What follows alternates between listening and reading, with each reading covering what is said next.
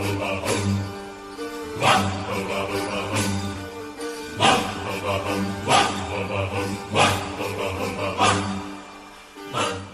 now, it's time to sit back and enjoy the Two True Freaks Internet Radio Broadcast.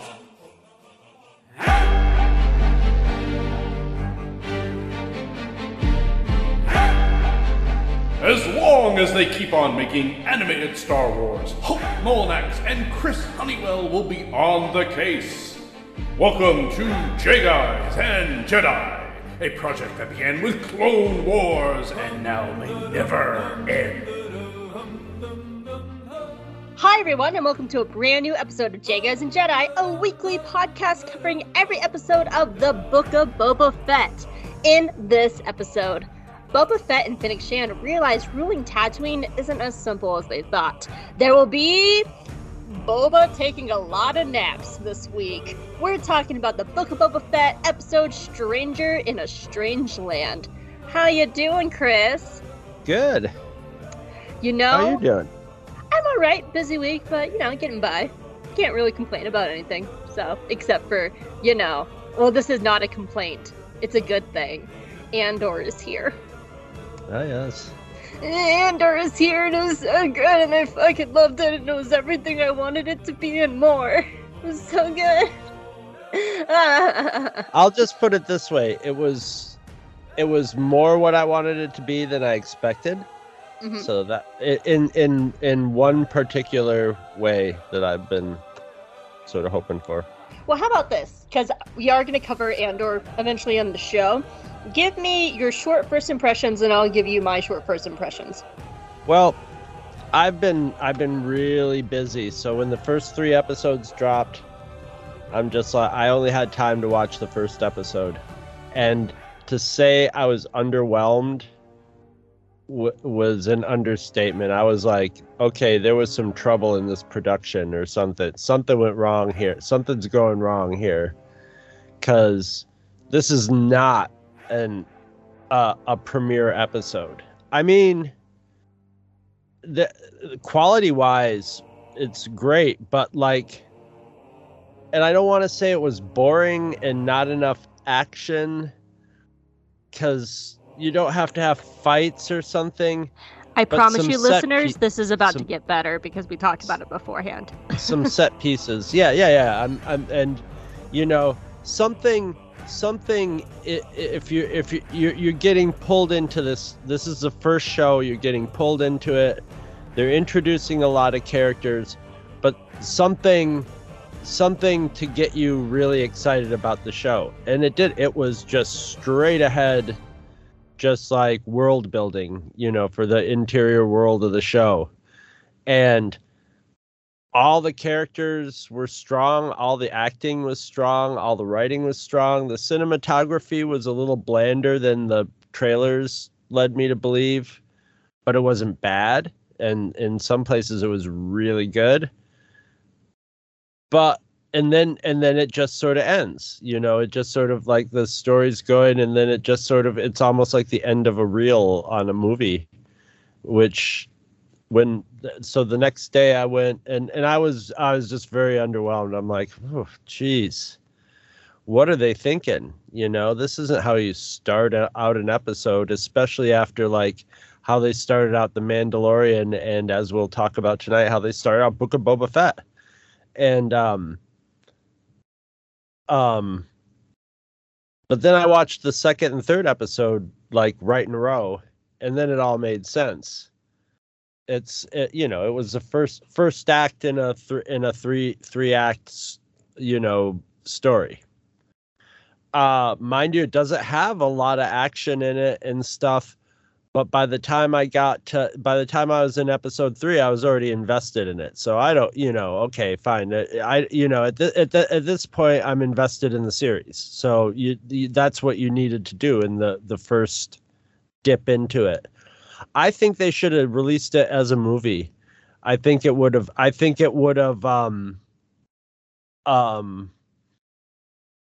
for one, it's strong enough, and I'm sure people are going to just cut the 3 together and but it's strong enough to where people won't go like with the Clone Wars movie where they wouldn't have as much. They'll say anything anyway, but they wouldn't have as much ground to stand on to say like, oh, this is just they just slapped the first 3 episodes of the show together. It's a coherent first, second, and third act in the 3 episodes. I think the first and the third episode are 40 and I say that some. lovingly. The first and the last episode or the third episode are like 40 some minutes long, and the other one's like a half hour long. So it's like it obviously like was a half hour because it's like we're going to contain this act in it. And if they would have cut it together, that would have been a good 2-hour movie. It would have been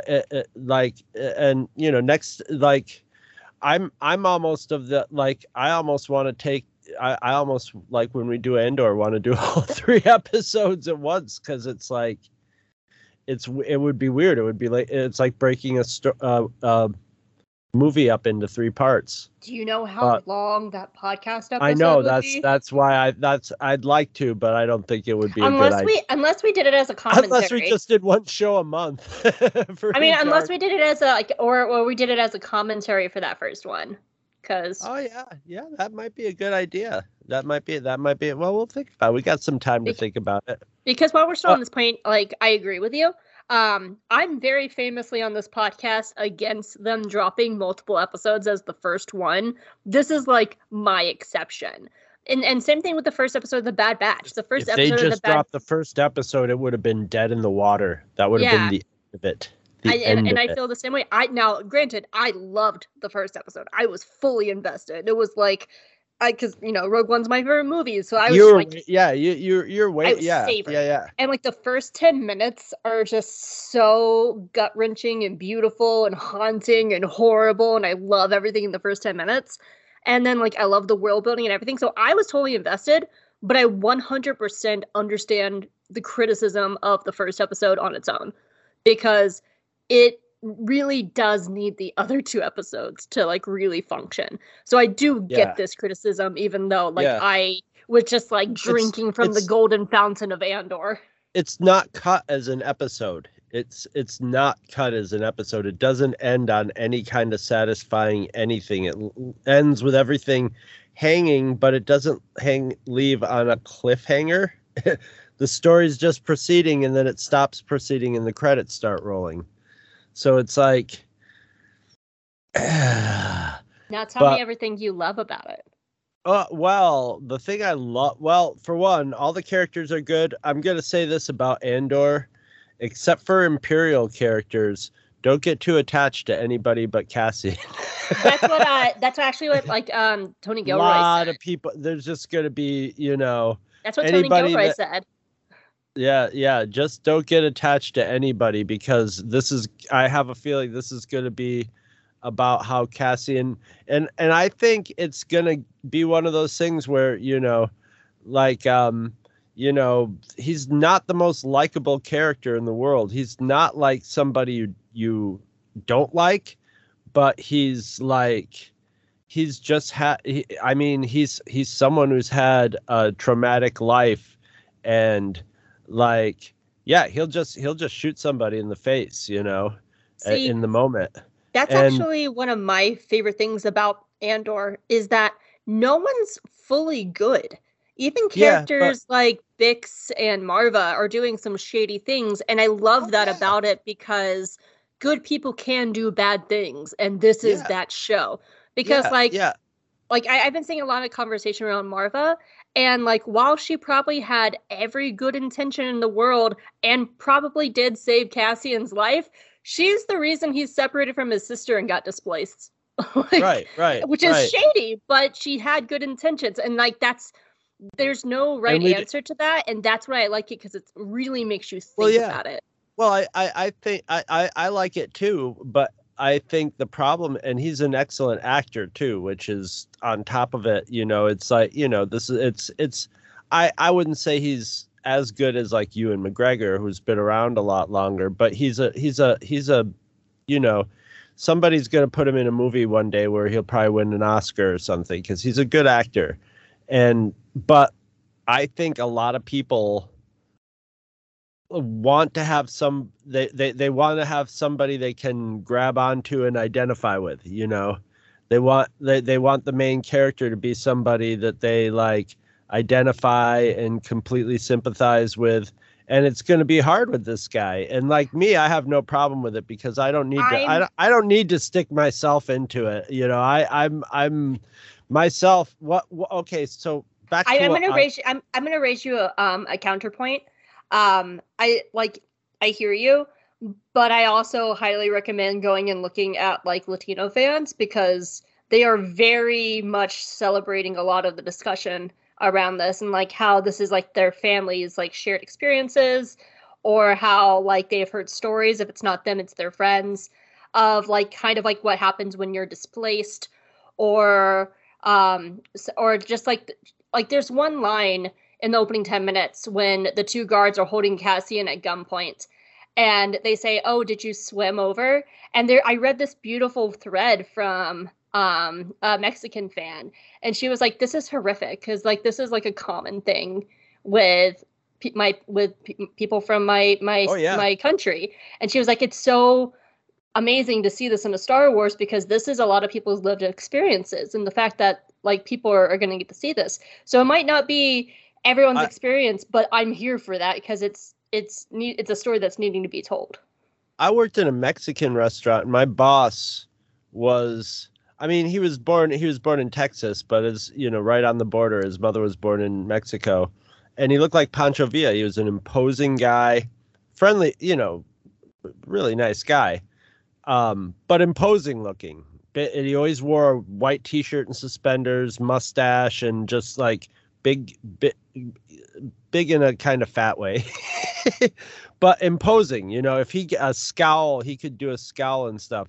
And working at that restaurant, I cannot tell you how many times, including someone who was like a friend of mine, all had to like either joking, not joking, or saying something, had to say something sort of to that effect and like use the word wetback.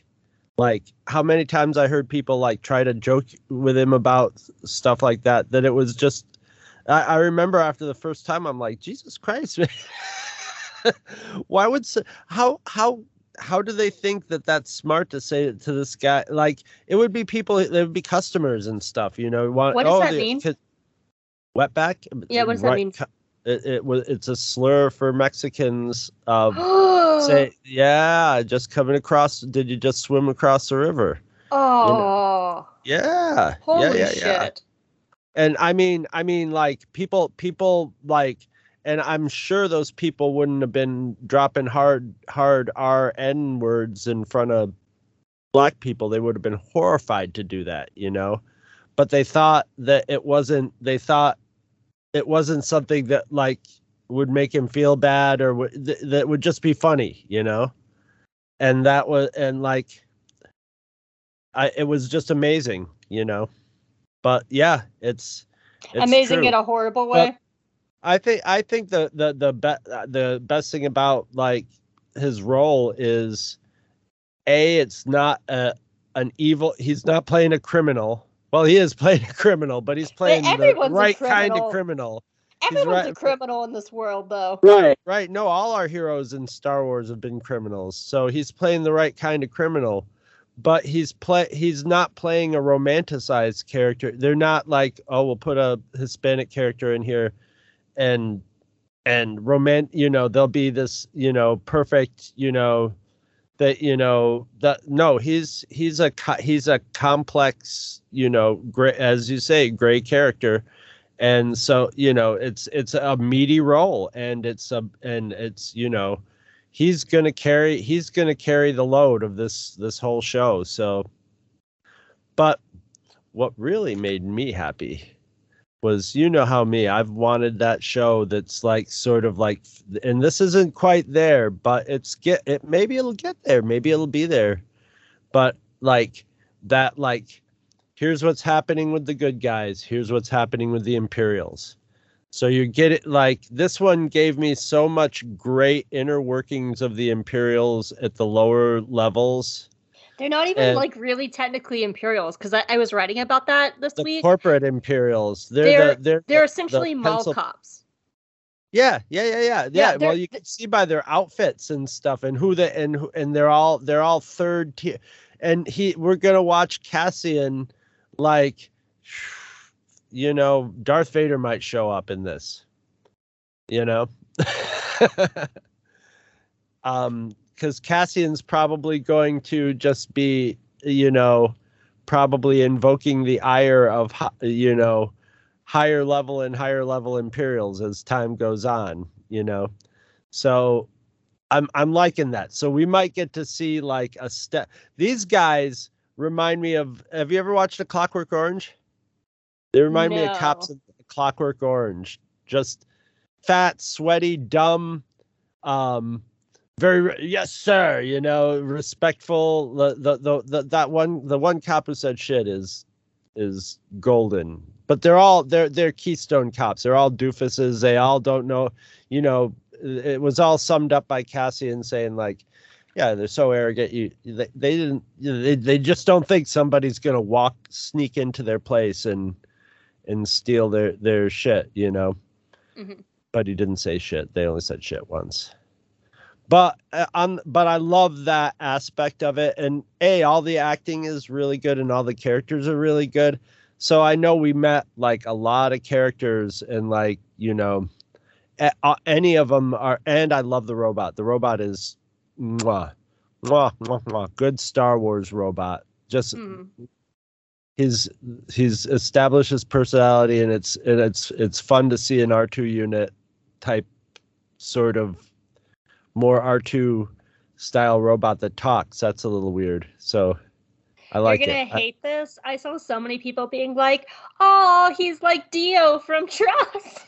I don't even remember that stupid thing's name. It was so like so nothing of a character. It was so obviously like a ploy for affection and attention from JJ. I'm sad robot, love me. I'm JJ, sad robot, love me in my crappy movie. Anyway. I liked it. Did you like it, Hope? I didn't like it, Chris. I fucking loved it. It was everything I wanted it to be and more. So good. Just so a very quick rundown of just some of the basic things I loved about it. One is, like I said, I love that they're like no one's fully good.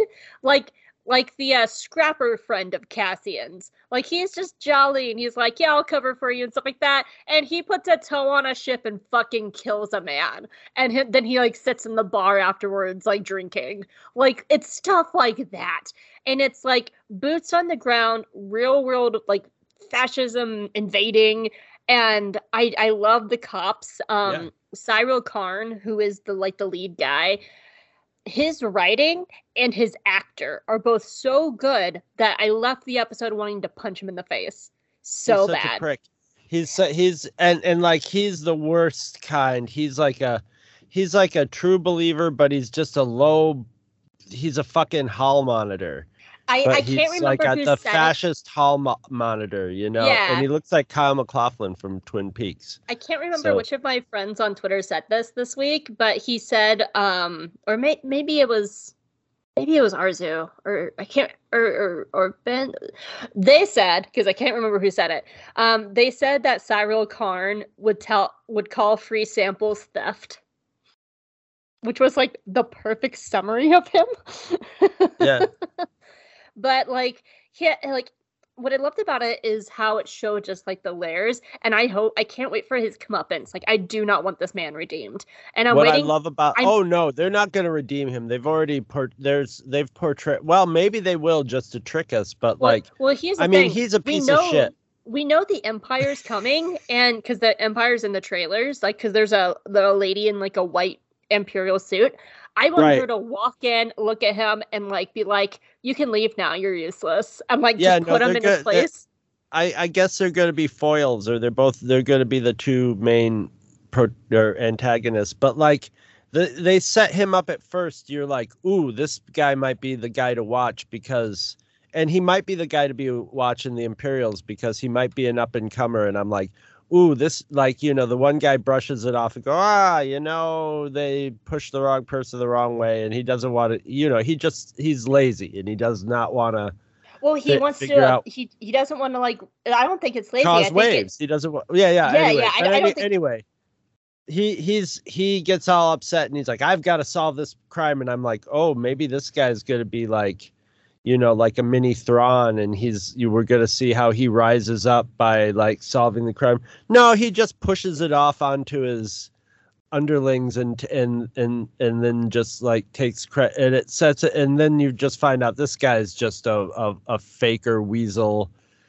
But you know what? They do well in the Empire, so he might be an up and comer, but he's got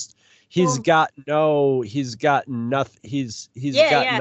That's why I love the scene where he has to give the speech, because he clearly does not have the respect of the men under him, and he completely flounders under power. And that to me was like one of his turning points of where he's just gonna like double down into evil, because he's just like, I don't have power. He talked a good game, but when it comes down to it, somebody else has got to do it and stuff. Yeah. He did okay when he was alone with the like one guy and like was just like, I think we should do that. I agree with you, sir. You know, that sort of thing. Very British episode. Very British show so far. At least on the planet.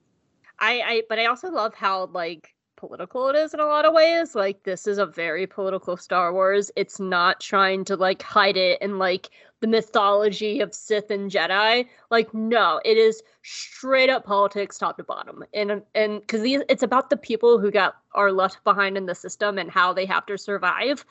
And it's a sad, tragic story of pretty much what happens in our real world all the time. And it was so good. I love the world building. I love Ferrix. I love the flashbacks with Cassian. I'm very excited to see what happens with Mon Mothma, because she's in tomorrow's episode, so we haven't seen episode 4 by the time this comes out, to see that side of things. And I think like Mon Mothma is going to show like a very different side of the universe, and I'm so excited for it. This isn't going to be a show where if you want to have like a lot of triumphant moments where you're pumping your fist in the air, this is not going to be the show. It's set in the time where the Empire is firmly clamped in there, and so it's really going to be a bunch of strategic losses and a lot of characters just going into the grinder. So, you know, and I think my favorite part of it too was I was reading earlier this week that Tony Gilroy was not a Star Wars fan. Like, he liked the movies growing up, but he wasn't a fanboy like Jon Favreau or Dave Filoni, and you can tell. You can tell. Because there are moments while I was watching the first 3 episodes, I forgot I was watching a Star Wars until a ship showed up, and I was like, "Oh yeah, this is a Star Wars." It feels like a Star Wars. That's one of the things that really like turned me off by just watching the first episode. Is I'm watching it and I'm like, all this setup and stuff. This is very much like a million other movies and maybe more like TV shows, you know? And I was like, but it's set in Star Wars, but it's not significantly different in story-wise than something that would be set up on a show just about like, you know, the French resistance, you know, the Hungarian resistance underground in World War II or something like that. It would be very similar. And like, it doesn't even look to you. And I was just like, you know, what is going to make this, and what's going to make it Star Wars is the Empire. And that was before really the Empire was figuring into it a lot in that first episode. So it didn't feel very Star Warsy, but if you watch them all like in a row, by the second episode, it's feeling very Star Warsy because you've got Imperials. But what's actually kind of interesting, and I guess I should clarify this more. I get like the clarification is it didn't feel like a Star Wars show or movie. It very much feels like a Star Wars book. Like, these are the kind of stories that they've been telling in the books. Yeah. Where it's about the gritty underground everyday people, not like the big space wizards. And it feels like that. Books aren't a visual medium either. Like, I mean, they can have that stuff happening in them, but it's not Star Wars. Like a lot of the visual stuff has to do with the style of Star Wars. And if you're reading the book, I guess you could sort of picture it in that style, and if it was written really well enough. But yeah, so the books have to like books do, like focus on characters, and so they're better suited towards doing that. And yeah, I had a little revelation the other day where I'm not really afraid of Disney like canceling too many Star Wars shows once they start production of them, because I think like Disney might get it and other people will get it, but in the streaming world, if you do a show, and even if it's not very good, if you have it and it's just sitting there forever, eventually somebody, there's going to be an audience for it, and somebody will say, hey, what about this? And like, so if you do all these Star Wars shows, and you'll have this whole, just like Marvel, you'll have this whole universe sort of sitting there with interlocking stories, waiting for people to, waiting for ebbs and flows of people getting into it. All of a sudden, a bunch of people might get into one of the movies, and then you see them watching all the Marvel movies, and there'll be a trend of like, people are 10-year-old kids are discovering the Marvel movies and watching all of them now, and so I think, when you're making that stuff, it's just like, get the content on there, and if you make it good, it's going to have stronger legs. So they're like, obviously a lot of, it seems like with most streaming shows, they're trying to make something good, even when they fail, they're trying to like put some sort of quality into it. I'm sure there's a lot of stuff that's really garbage that I don't ever see, but like the big ones. Yeah. So I have a feeling that Andor will get to play out. What was it? 3 seasons that they had planned for it? It's gonna be 2 seasons. 2 seasons. Okay. So I'm sure it's going to play out, Mm-hmm. But, I loved it. Yeah, I am so excited, and I'm ready for Mon Mothma and to return to Coruscant. So I'm very ready. Even if I didn't like it, I would be excited because of the sheer volume of fodder it is for it's a made for J Guys and Jedi show, made for J Guys and Jedi analysis. So obviously, you just blabbed about it for a half hour. I know. Whatever. This was supposed to be our short first impressions. It is. Wait till you get to episode 1 of Andor. Oh. I don't know. That might be a short show if we do the commentary. It'll still be a 2-hour show. Yeah. Anyway. So, Book of Boba Fett. Book of Boba Fett. What did you think of this episode? I liked it a lot. I really liked it the first time I saw it, and I liked it a bit more the second time I saw it. I liked it better the second time. I remember I did like it the first time. I thought it was a strong start, but now, like, knowing where the season is going, like, I could see a lot more of the setup and stuff like that. So I did really enjoy it on the second time. And one of the things I like is how it's not like fully experimental, but it's trying new things, which I'm always here for. I'm always here for Star Wars trying new things. Mm-hmm. So, and I'm ready for the show to get kind of weird and wacky. So, well, you ready to get into this? I'm ready. Let me take a drink. All right. Drink it up. Oh boy, here we go. And of course, it's the first episode, so there's a lot of background information. So here we go. Oh, sorry, like the burp got stuck in my throat. There we go. Stranger in a Strange Land is the first episode of Book of Boba Fett. It aired on December 29th, 2021, and was written by Jon Favreau and directed by Robert Rodriguez. Some extra information for you. 8D8 is voiced by Matt Berry. His other works include Disenchantment, The IT Crowd, and What We Do in the Shadows. Mok Shai's Major Domo is played by David Pasquesi.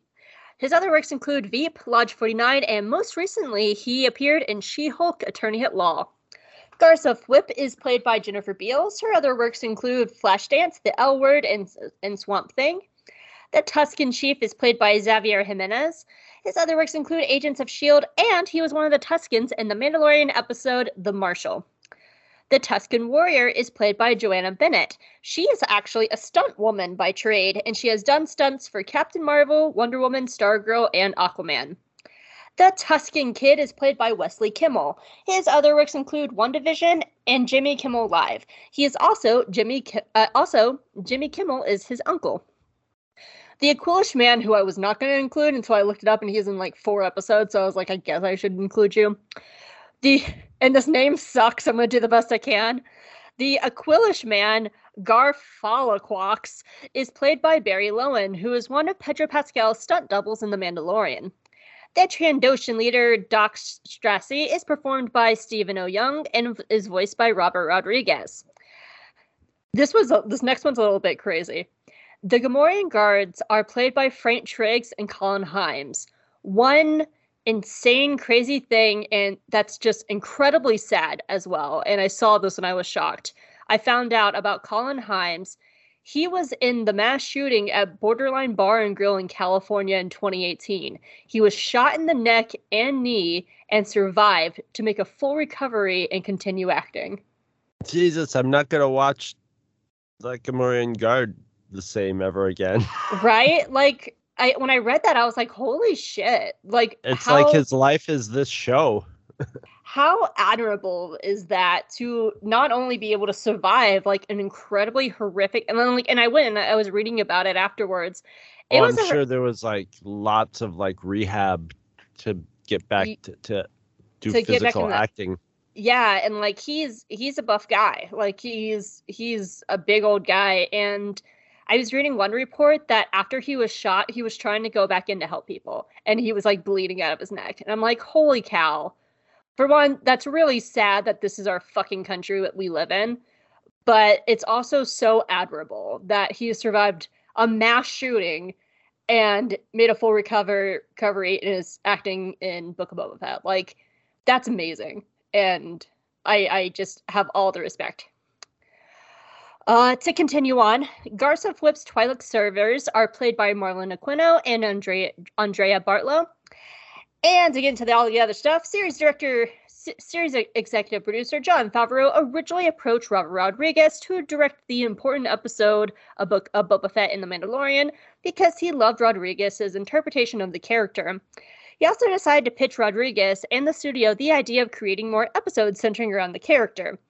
Although Rodriguez usually avoids franchises, that changed with Boba, as Rodriguez felt that he was an underdeveloped character, and this was as if he was doing an original character that Rodriguez could expand upon.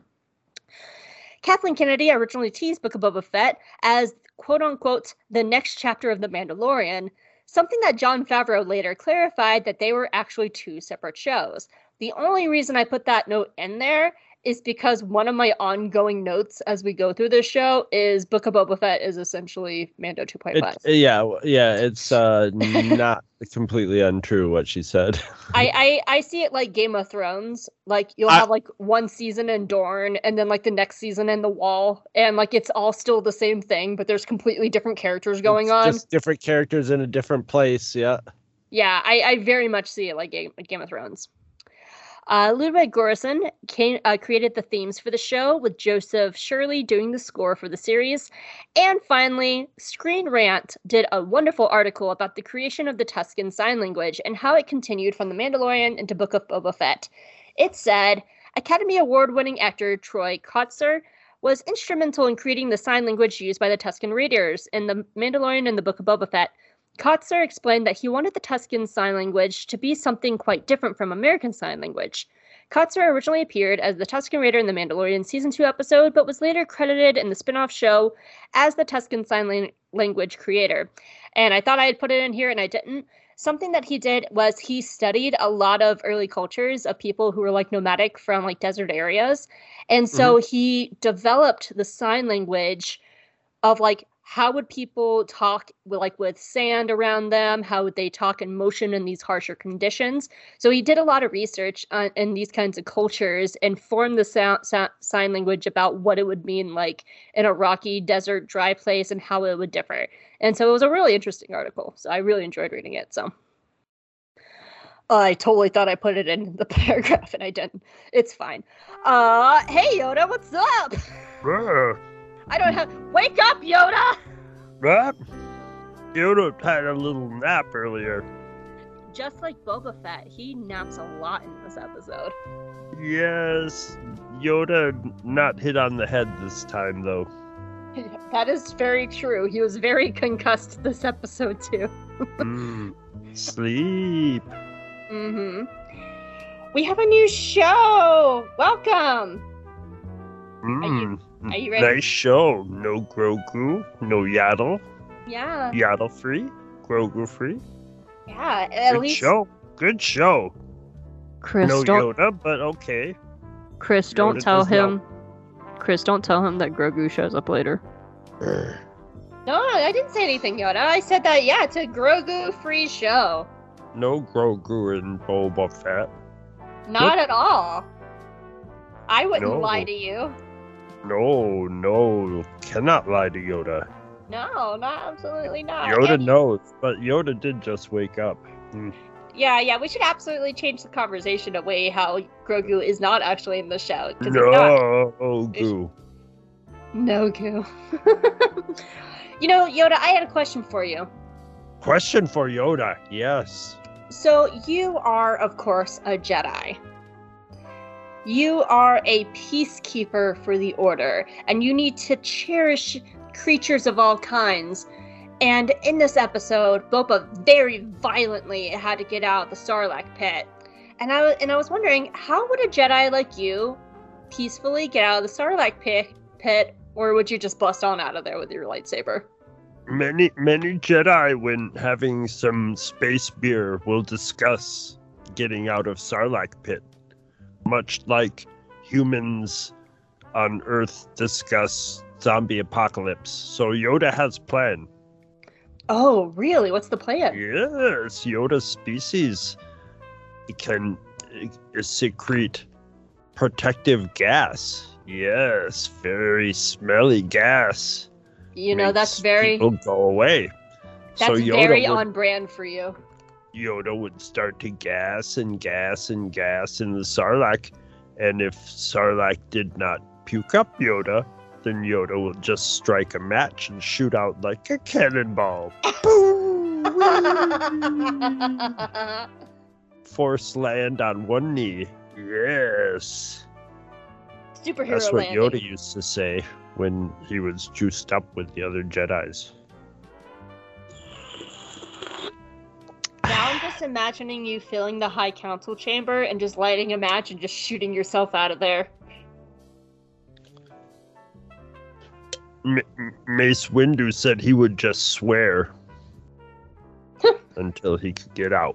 Well, he can officially now say the word shit in Star Wars. Yeah, shit. Yoda could not say that before. Now he can say it all the shit time.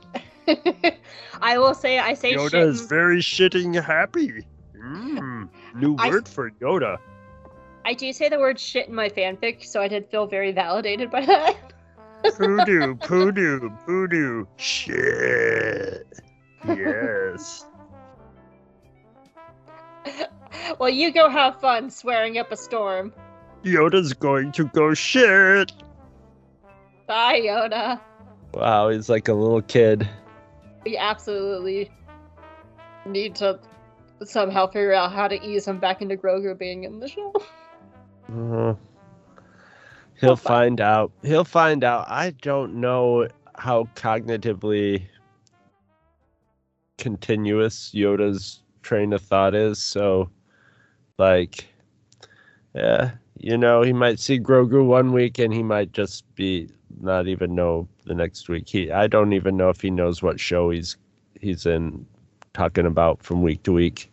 I honestly think what's going to happen is Grogu's just going to come back to his trailer like he never left, and it's just going to be how it is. He'll just think we're doing The Mandalorian, and you know.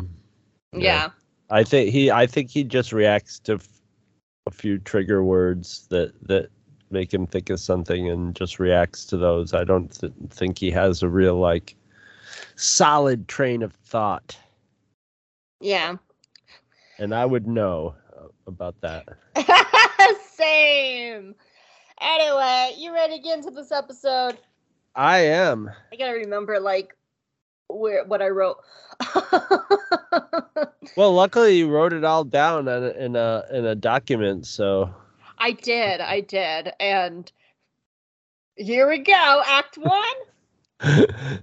Although it would be fun to tell the listeners that you memorize all of your synopses. Yes, listeners, I am that good. I memorize all of these synopses. And the Volutions, too. She memorizes those. She works for a month on those, memorizing them.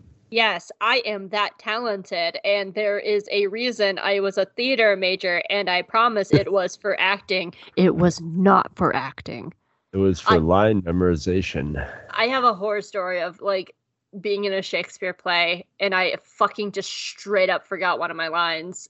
And the actor, across from me was, holding me on the shoulders, and I was just staring at her I don't fucking know what to say. I'm so sorry.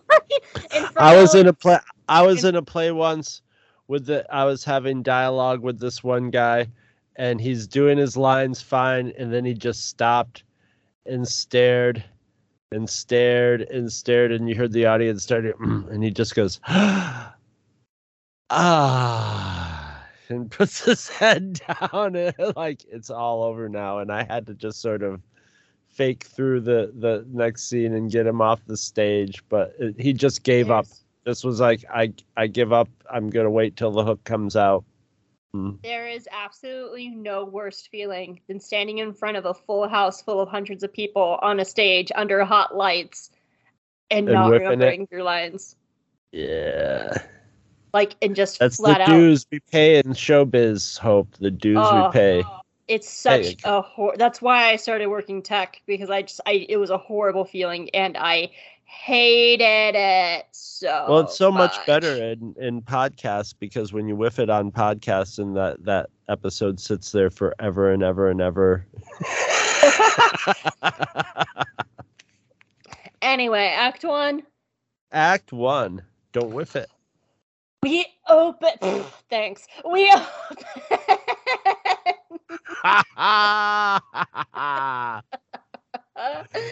Psychological torture, ladies and gentlemen.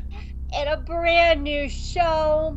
Not really a new era. It's like a continuation of the last show. Nothing happened. And we are in Jabba the Hutt's X-Palace, because now it belongs to Boba Fett. And you know what? Boba Fett is doing what any king of Tatooine should be doing. He is taking a nappy nap, because he worked hard and he's tired. And in his nappy nap, we get to see his dreams. And we go to Kamino, and we see the fire spray in the background and all the waves. And then we see, on Geonosis, after Jango was killed, and baby Boba's just my daddy's dead, and he's all sad. But then we go to another flashback, and Boba Fett wakes up, and he is in the Sarlacc pit. And he has this moment of just oh fuck, I'm in a tentacle hentai, holy shit. And he's starts kind of swimming through the Sarlacc, and I've seen this hentai before, it's very much like this. And he sees a dead body, and he pulls out the air thing from the stormtrooper dead body, and he gives himself some air because he can't breathe down there. And then he pulls out, and I hear Charles scream in the background, a flamethrower. And he flamethrowers his way through the Sarlacc, and apparently after that digs through the sand, and he pops out of the sand like a zombie, and he's all just I'm Boba Fett, and he climbs out, and he's all goopy and sandy, and he's just I'm so tired. So past Boba Fett also takes a nappy nap, and he passes out. And then the Jawas come, and the Jawas are just look, a dead guy, let's scrap his body. I wonder what would happen if we took this and found a very hot guy named Cobb Vanth, who has a future boyfriend named Din Djarin, and they're going to be very happy. We need this armor, so let's take it. Bye! And they leave Boba Fett to die more. And then the Tuskens come, and they're like, hey, look, a dead guy. And they kind of poke Boba, and Boba wakes up, and he's just people are poking me. And they're like, ah, he's alive, kill it. And they smack him in the head and they knock him out. No, they don't knock him out because I read my next line because I have this memorized. The Tuskens tie up his hands, wake him up, and then he's just like, oh, I'm awake now. Oh God, I'm captured. And they hook him up to a bantha and they start walking across the desert. And so they're walking and they walk some more. And then Boba's like, I'm tired. And he falls over and he takes another nap. And the Tuskens are like, well, that's fine. And they drag a sleeping Boba all the way to their home. And for a change of pace, he's napping in a new location because he's tied up to a post. And he wakes up from his nap and he realizes he's all tied up. And this is when his very future friend, but right now he's not his future friend, the Tusken boy comes over. And I really wish they had names because their names are actually just Tusken Chief, Tusken Warrior, and Tusken Boy. So I wish they had names. And the Tusken boy is like, hi, I'm your future friend. And Boba's like, that's cool. So are you going to let me go? And the boy's like, nope, these are my friends. And then all the kids start beating the crap out of Boba. Because they can. And they kind of just kick at him. And in the background, we see the Chief and the Warrior. We're watching a bunch of children beat the crap out of Boba Fett. And they're just kind of fine with this, drinking their little pods and just watching. Wow. Later on that night, Boba wakes up, and it's nighttime, and there's another captor beside him, and it's a Rodian. And the Rodian just has this look on his face, and he's just like, what is my life? And also across from him is one of the sweet little lizard doggos, and the lizard doggo is just like, hey, what you doing? I'm gonna eat your face if you try to escape. And Boba's like, don't eat my face. I'm doing nothing shady as I untie my own ropes and trying to get out of here. And the doggo's like, really? I'm gonna get you. And he's coming over and he's like, I'm a doggo. And Boba's like, I'm sorry about this because you're really cute and I hate to do this. And Boba is free enough and he knocks out the doggo and the doggo's like, ow, my face. And he frees himself. But then, out of everything, that Rodian, who is also captured and can clearly understand Boba, because we know this later in the episode, instead of getting away, he fucking snitches on Boba. And, like, what is that gonna do to help either of them in this situation? And so the Rodian is screaming, the doggos are awake, all the Tuskens are waking up, and so Boba runs out to the desert. But there is one moment, because the first person that runs over the Boba is the Tusken boy. And Boba takes his gaffy stick, and the Tusken boy is like, don't hit me like I hit you earlier. And you know what? Boba doesn't. He takes the stick and he runs, and he lets the Tusken boy go. The reason I say this is because the camera then pans around on the boy, like he's kind of realizing this too, like, that man had every chance to kill me, and he didn't. Maybe that will be important in Act 3. Anyway, what transpires next would probably be fantastic to watch, but this is a Star Wars live-action show being filmed at night, which means you can't see a goddamn thing!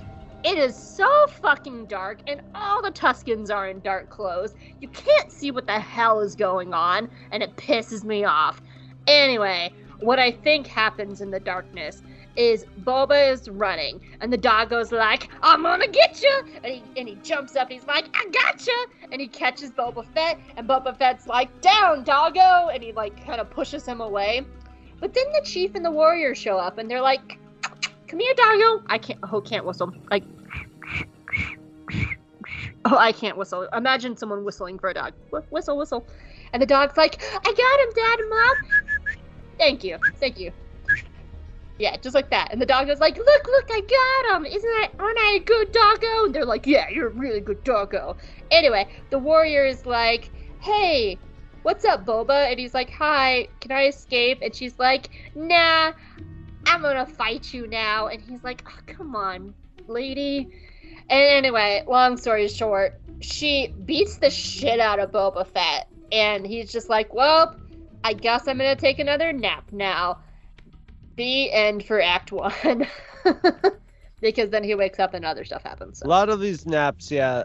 They're not really naps. They're preceded by a blow to the head. Yeah, they're not naps. They're concussions, but naps sounds nicer. Yes.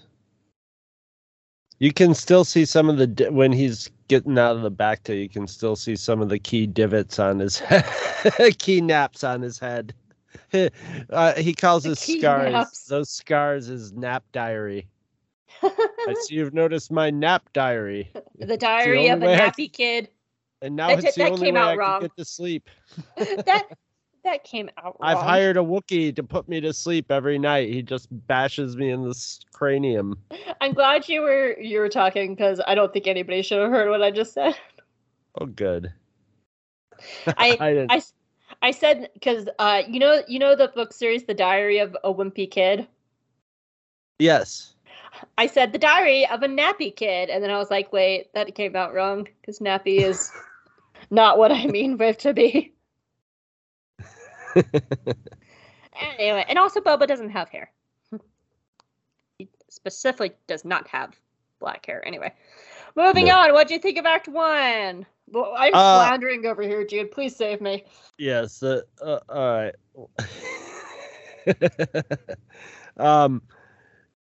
Right from the start, we have a little this whole montage. And it's it's almost taunting me in a good way because it's a montage. Almost some of the stuff is that's something I wanted to see, which were shots from the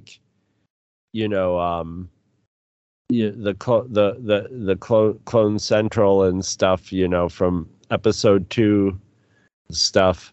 But Tatooine, Boba Fett before the Mandalorian, the end of season 2, if this would have been what I was seeing of okay, this is the new Book of Boba Fett show about Boba Fett, let's see what it is, I would have been no, not Tatooine, I don't care about Boba Fett.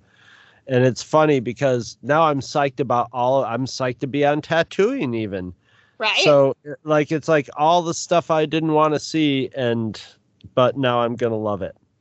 So I actually have a note kind of in that ballpark. So I'm just going to go ahead and slide in right past if that's okay. Right.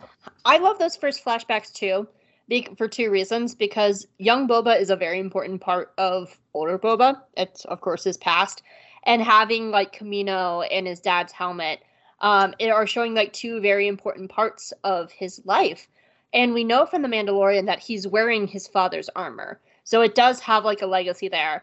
And then the other reason I like it is it helps connect the prequel era into this almost sequel era. Technically we're in the sequel era, but we're not quite there yet. And I just like having that connective bridge and having that tissue through the character. I really like that. And I think they used footage from episode 2. They had, to much better effect than Obi-Wan did, which used it just sort of as last time on Obi-Wan, and it was that was episode 2 and 3.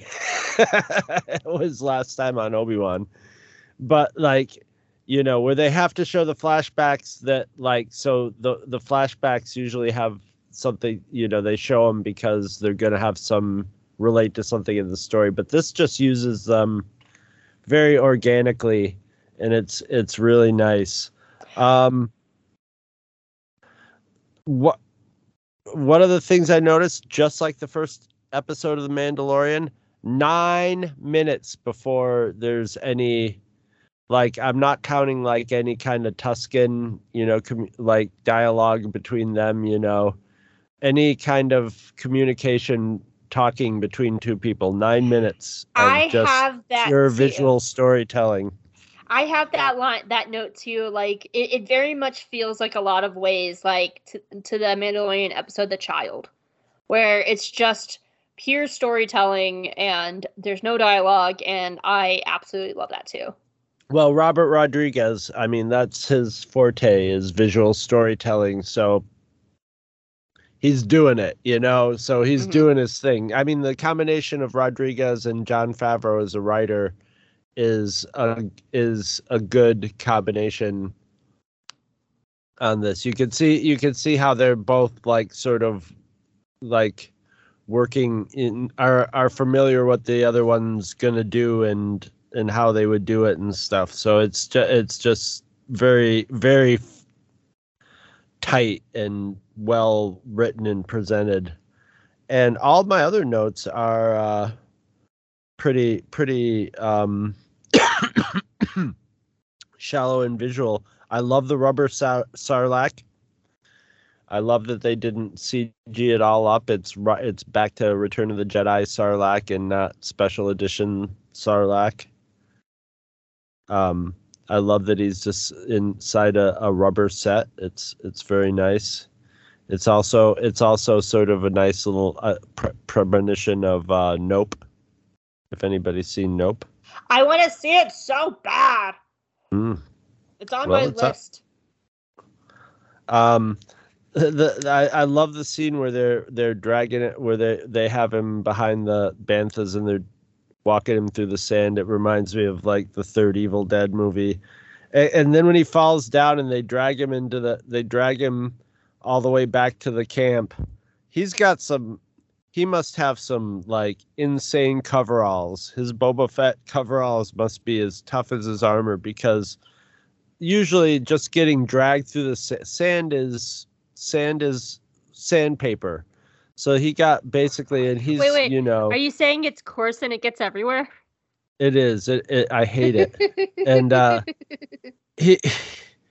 he would have, like, basically a guy, like, he would have been just like, if you pass out in the sand getting dragged through the desert, you're gonna get like just ground away. It just a slow motion version of being dragged behind a car. But like he's got tough coveralls because he's just, like, his clothing isn't even like ripped. And can I talk about his coveralls? I have a note about them. Really? Okay. Well, okay. I mean, that would be the time to do it, I guess. Yeah.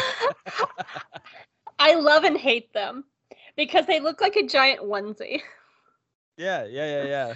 And it makes me laugh because he looks like he's just in Star Wars, since so many people are basically astronauts, that they would also almost have to have some, like, the onesies would be like almost like the Air Force pressure. You would almost have to have kind of a pressure suit underneath for the times when you go into the atmosphere and you're going to encounter G-force and stuff like that.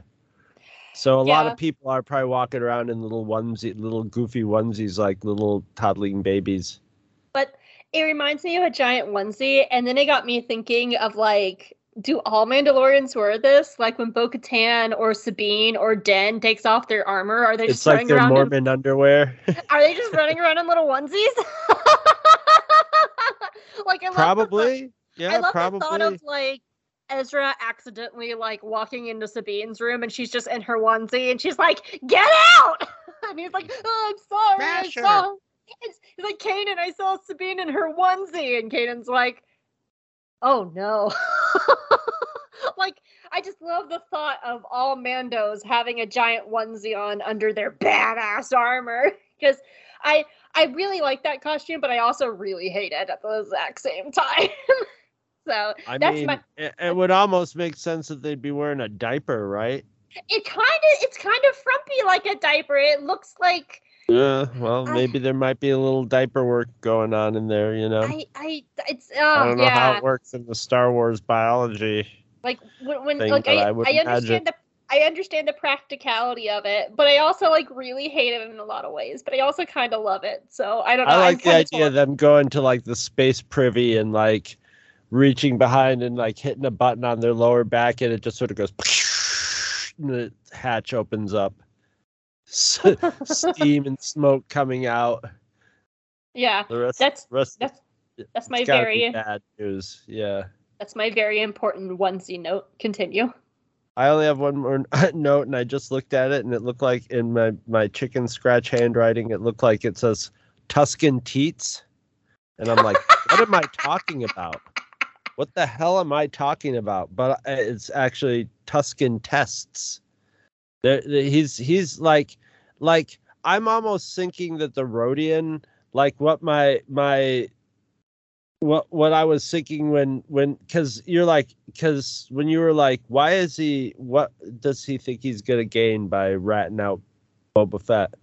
And I thought the same thing, but then I started thinking maybe this guy, like, he's been on he's like a business guy on Tatooine, and they're like, look, if you ever get, and God help you, if you ever get, it's like when people like give you advice about, like, if you run into a bear in the woods and like, all right, if you make yourself as big as first, just try to like walk away, then make yourself as big and loud as possible, and then play dead, and never climb a tree. And someone said, look, if by some bad luck you end up being taken prisoner by the Tuskens, your only hope is, they're going to kill you or make you a slave unless you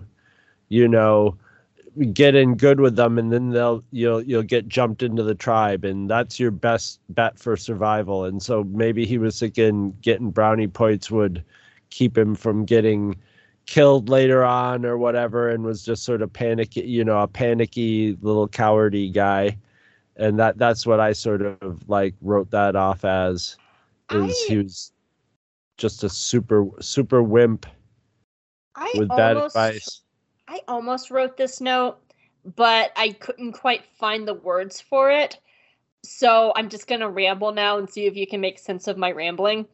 The thing I almost wrote in is I actually really like how Boba, this is going to sound weird, but kind of like just took it all, because it proved his toughness, and the moment where he spares the boy is like really important.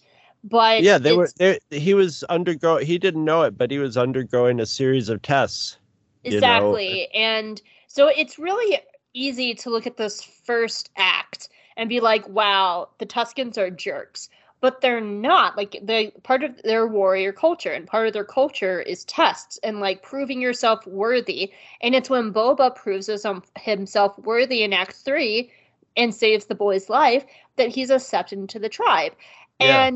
And so I like how it's set up like this, but you can see how Boba over the course of the episode is like breaking his way into the tribe. Yeah, like there's a point where, it's not like actively let's test these guys, but it's like it's natural, it's organic. We'll see how they react in situations. And then they saw how Boba reacted in a couple situations. So the one with the dog, when they all gathered there, and she's like, okay, I'm going to fight you. And everybody's standing around. I'm thinking to myself, they're all thinking to myself, okay, now is the time where we're going to discover who this guy is. We have a feeling we know who what kind of guy he is, but we're going to find out right now. And probably if he wasn't the guy they thought he was, he'd probably be dead. They'd probably kill him, Exactly. Like, because there's three really defining scenes to me of this process. And the first one is of the Tusken boy and his friends just for funsies beating up Boba for fun. And then the second one is when he had every chance to kill the kid and he didn't. And the third one is when he saves the kid and proves himself. Like, that is like a tiny 3-act play that tells you everything you need to know about who Boba is as a person. Yes, and it also neatly explains, or not explains, but neatly intersects with what he's doing as crime lord of new crime lord of Tatooine in the following acts. I have notes about that later. Yep, me too. But that's all I got. So Tusken Teats. Tusken Teats. For me, my first note is one thing I like about this show, and I think it works really well. I'm going to preface this by saying I think it works really well in this first episode. I need to rewatch the later episodes because I came out of them thinking that they didn't work as well. So I'm really new pun for you in future when your sequel article, gaffy sticked. They got gaffy sticked. Yeah. But what I do like about this show is it finds creative ways to get the flashbacks in there. They from what I remember is sometimes they don't always work, but a lot of times, like in the course of this episode, they do. And it's kind of like my same feeling that I feel about Resistance a lot of the times. Resistance will always swing for the fences, and sometimes it hits a home run, and sometimes it will strike out, but at least it's always trying. And that's how I feel a lot about Book of Boba Fett. Some of the stuff in Book of Boba Fett are strikeouts, but at least they're trying new things, and I'd rather them try and fail than not try at all. And I really feel like that a lot with the flashbacks. Like, some of them work really well, some of them don't, but at least they're trying new ways of doing stuff, and I really appreciate that.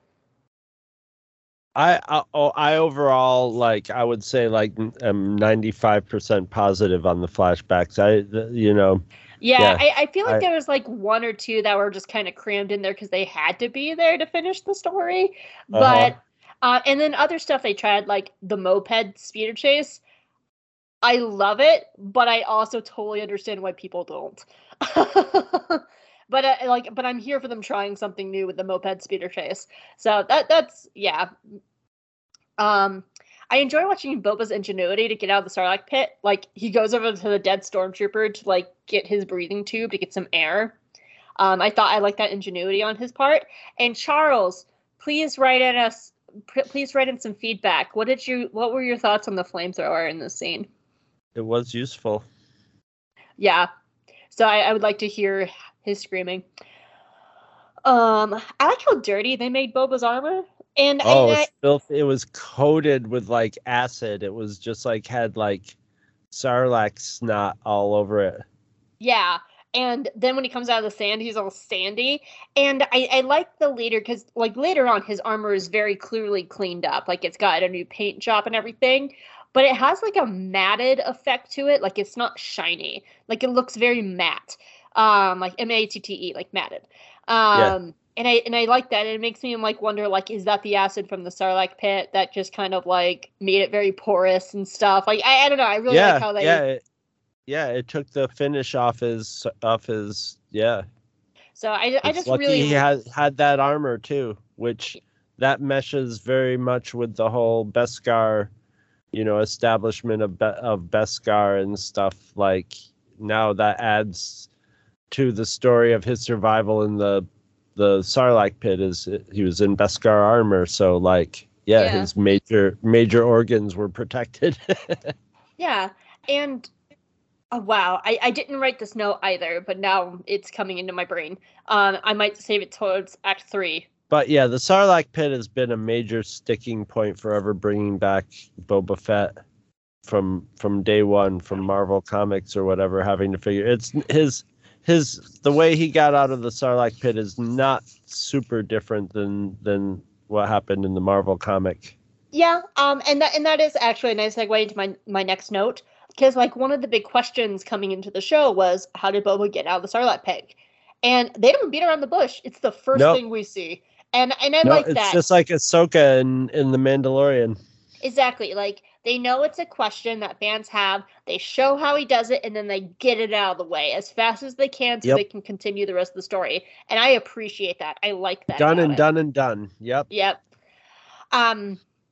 And then, well, tiny note, I just love the warrior. I think she's just cool as hell. She's one of my favorite minor characters. I just think she's cool as hell.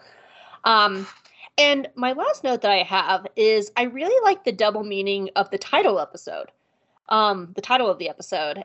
Because the title is Stranger in a Strange Land. And it works for both the past and the present at the same time. Because in the past, he is a stranger to the Tuskens. And he's trying to figure out he's starting to figure out his place there. But in the present, Boba is also a stranger to the politics of Tatooine.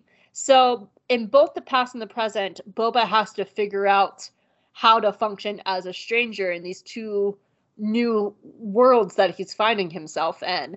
And so I like the double meaning of the title. So it means the same thing, but in just two different situations. And I really like that. And I think it's a very clever title. So that's all I have for Act 1. Did you have anything else? No, I don't.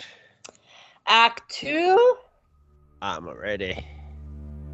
So back in the present, it is time for Boba to wake up from his nappy nap, and he feels a soft, warm hand on his cheek, and his eyes flutter open, and he smiles lovingly because it's Fennec Shand.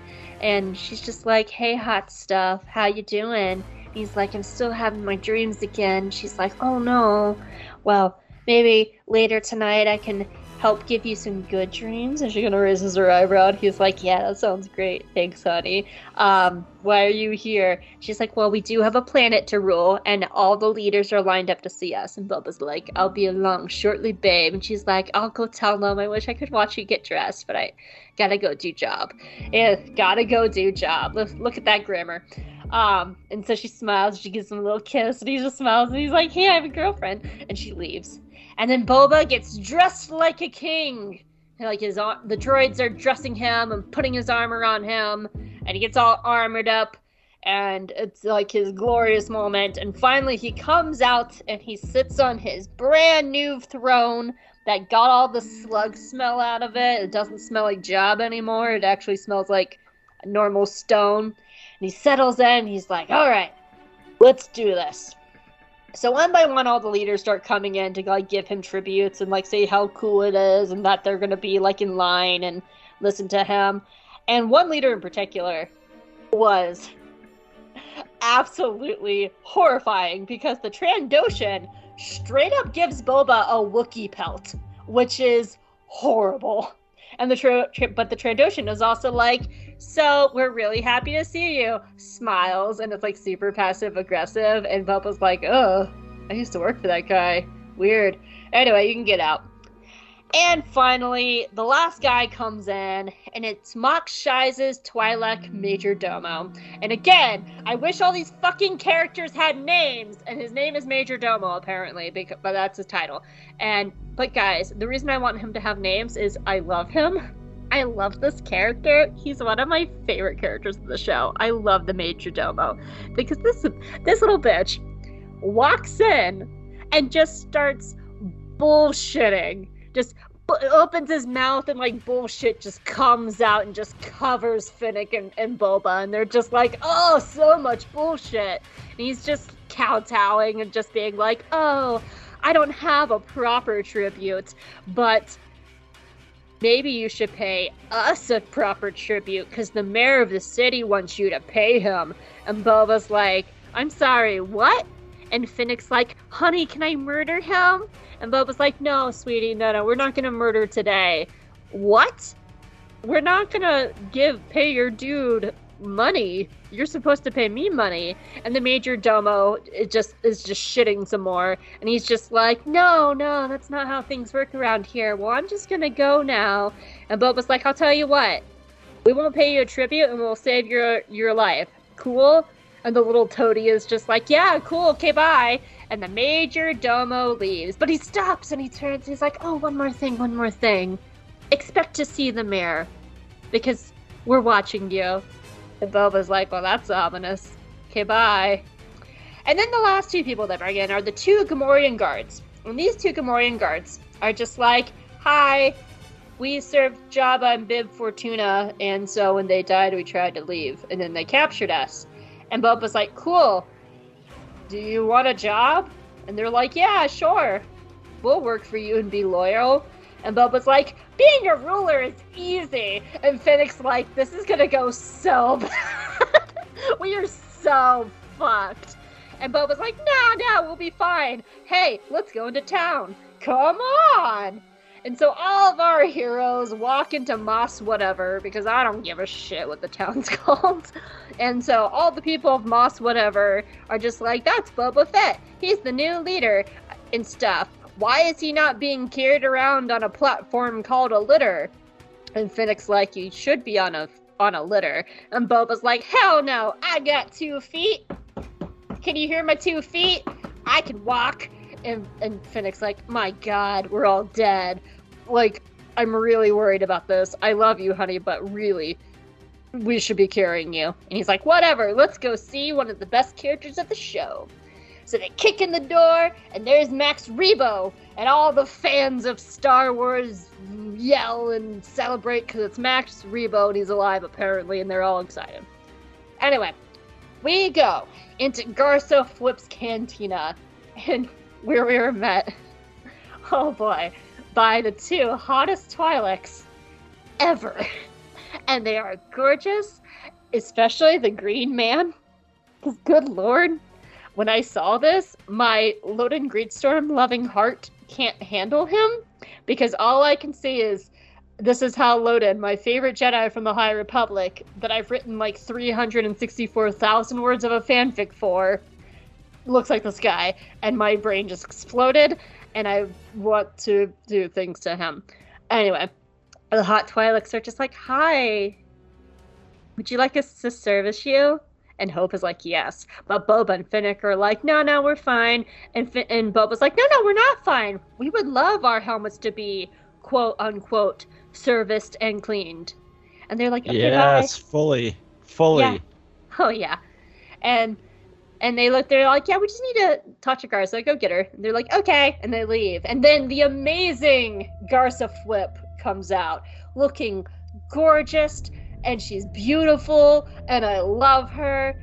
And Garza just comes over, and she's just like, hey, how's it doing? What can we help you with? And Boba's like, hi, I rule Tatooine now.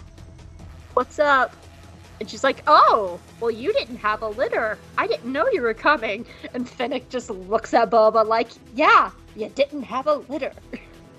Duh. And Boba's like, well, I just wanted to let you know that I'm ruling Tatooine now, but if you stay in line, then you can just keep doing your thing here. And Garza's like, oh, well, that's cool. Well, we will do that. Anything else? And they're like, no, that's about it. Loved you in the L word. You're really good in that, Jennifer Bills. And she's like, oh, thanks. I appreciate that. Anyway, the two hot Twi'leks come over, and they hand back their helmets, and their helmets are full of money. And Boba just kind of smiles at Finnick, and he's like, we're going out on a hot date tonight with this. And she's like, yeah, sure, whatever. Anyway, so they all leave Garza's cantina. And Finnick's just like, seriously, dude, ruling by fear works. And Boba's like, no, I don't want to rule by fear. I want to rule with honor and dignity. But no one's got time for that because, oh no, our heroes and our lovers are suddenly attacked by assassins. Dun, dun, dun. And then I ended Pissed it there. off parkours. And then I ended it there because... Parkourists. Yeah. Because after the fight, there's like 6 minutes left. So I was like, I'll just save this for Act 3. Okay, so you haven't watched Breaking Bad or Better Call Saul, right? No. The Major Domo is Better Call Saul. He is Saul Goodman from Better Call Saul. He's been given a shit sandwich to serve to Boba Fett, and like the mayor doesn't care whether he lives or dies, obviously. The mayor's probably sending him to see whether he's going to come back alive or not as a test. Because everything's a test for Boba Fett in this.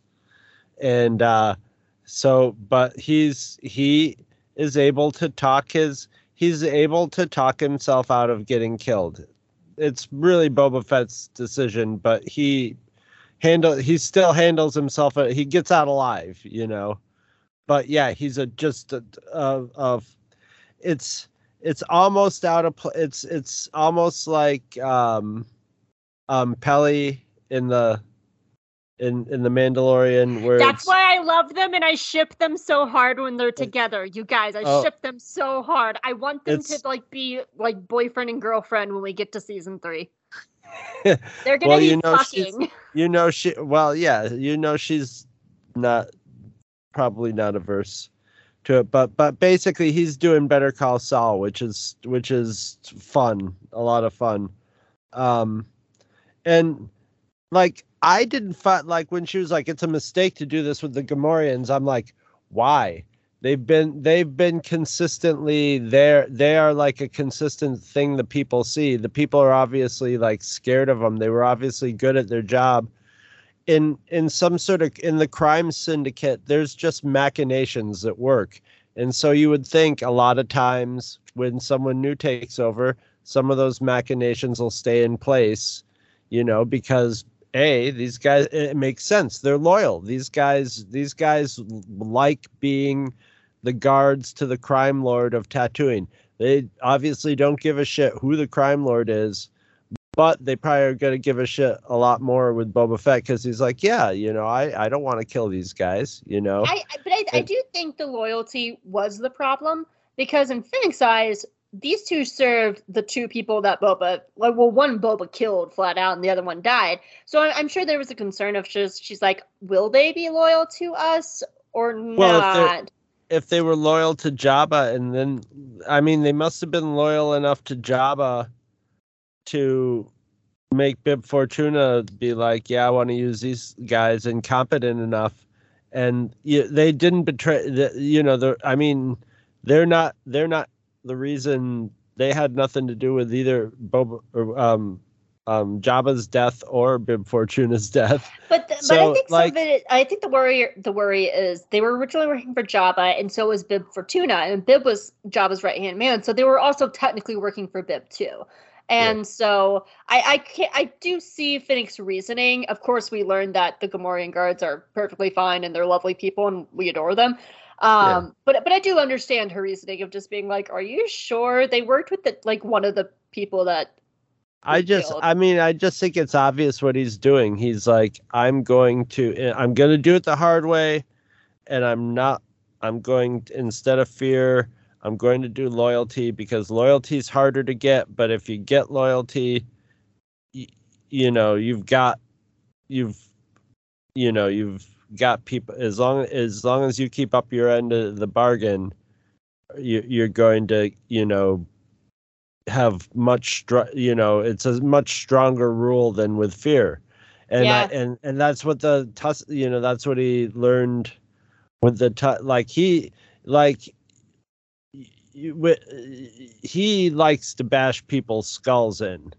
And yes, he's taken down he's in bad shape when the Tuskens have him, but he has to he's still trying to escape and stuff, but he has to really control himself to get through that situation. And it's a life-changing experience to make him the character that he's going to be in the series. So yeah. But I could also see a very real scenario while the show was still airing, because I did see a couple fan theories floating around of will the Gamorreans backstab Boba at some point? And of course they don't. But I could have seen a scenario where they were just like, sure, haha, we were evil the whole time. So I do think Fennec's worries are valid. But I was running with his loyalty over strength theme, and he explains it to her. She just doesn't believe him. Please find a new Cantina song. Even though they give it a little Caribbean flair, a little jazzy flair, and a little jazz guitar, Django Reinhardt guitar player sort of feel to it. It's a nice arrangement of it, but it's come on, man. Come on. How many songs do we have just in any single country on Earth, There's got to be more songs to play at the Cantina. If they pull out the song from Star Wars Visions, that Star Waver plays, I would actually freak out to hear that in a Star Wars. That's okay, because that song didn't catch up. That song isn't just as memorable, and this song is just Fuck you, Chris. It's on my playlist. I listened to it yesterday. I know, but it's not. It does not occupy the place in culture.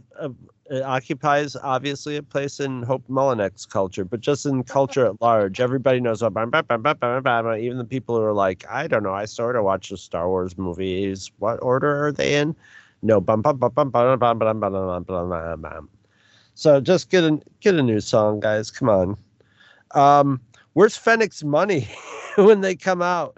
I was trying to figure it out. They have these helmets full of money. He's still carrying his like a kid with his Halloween candy.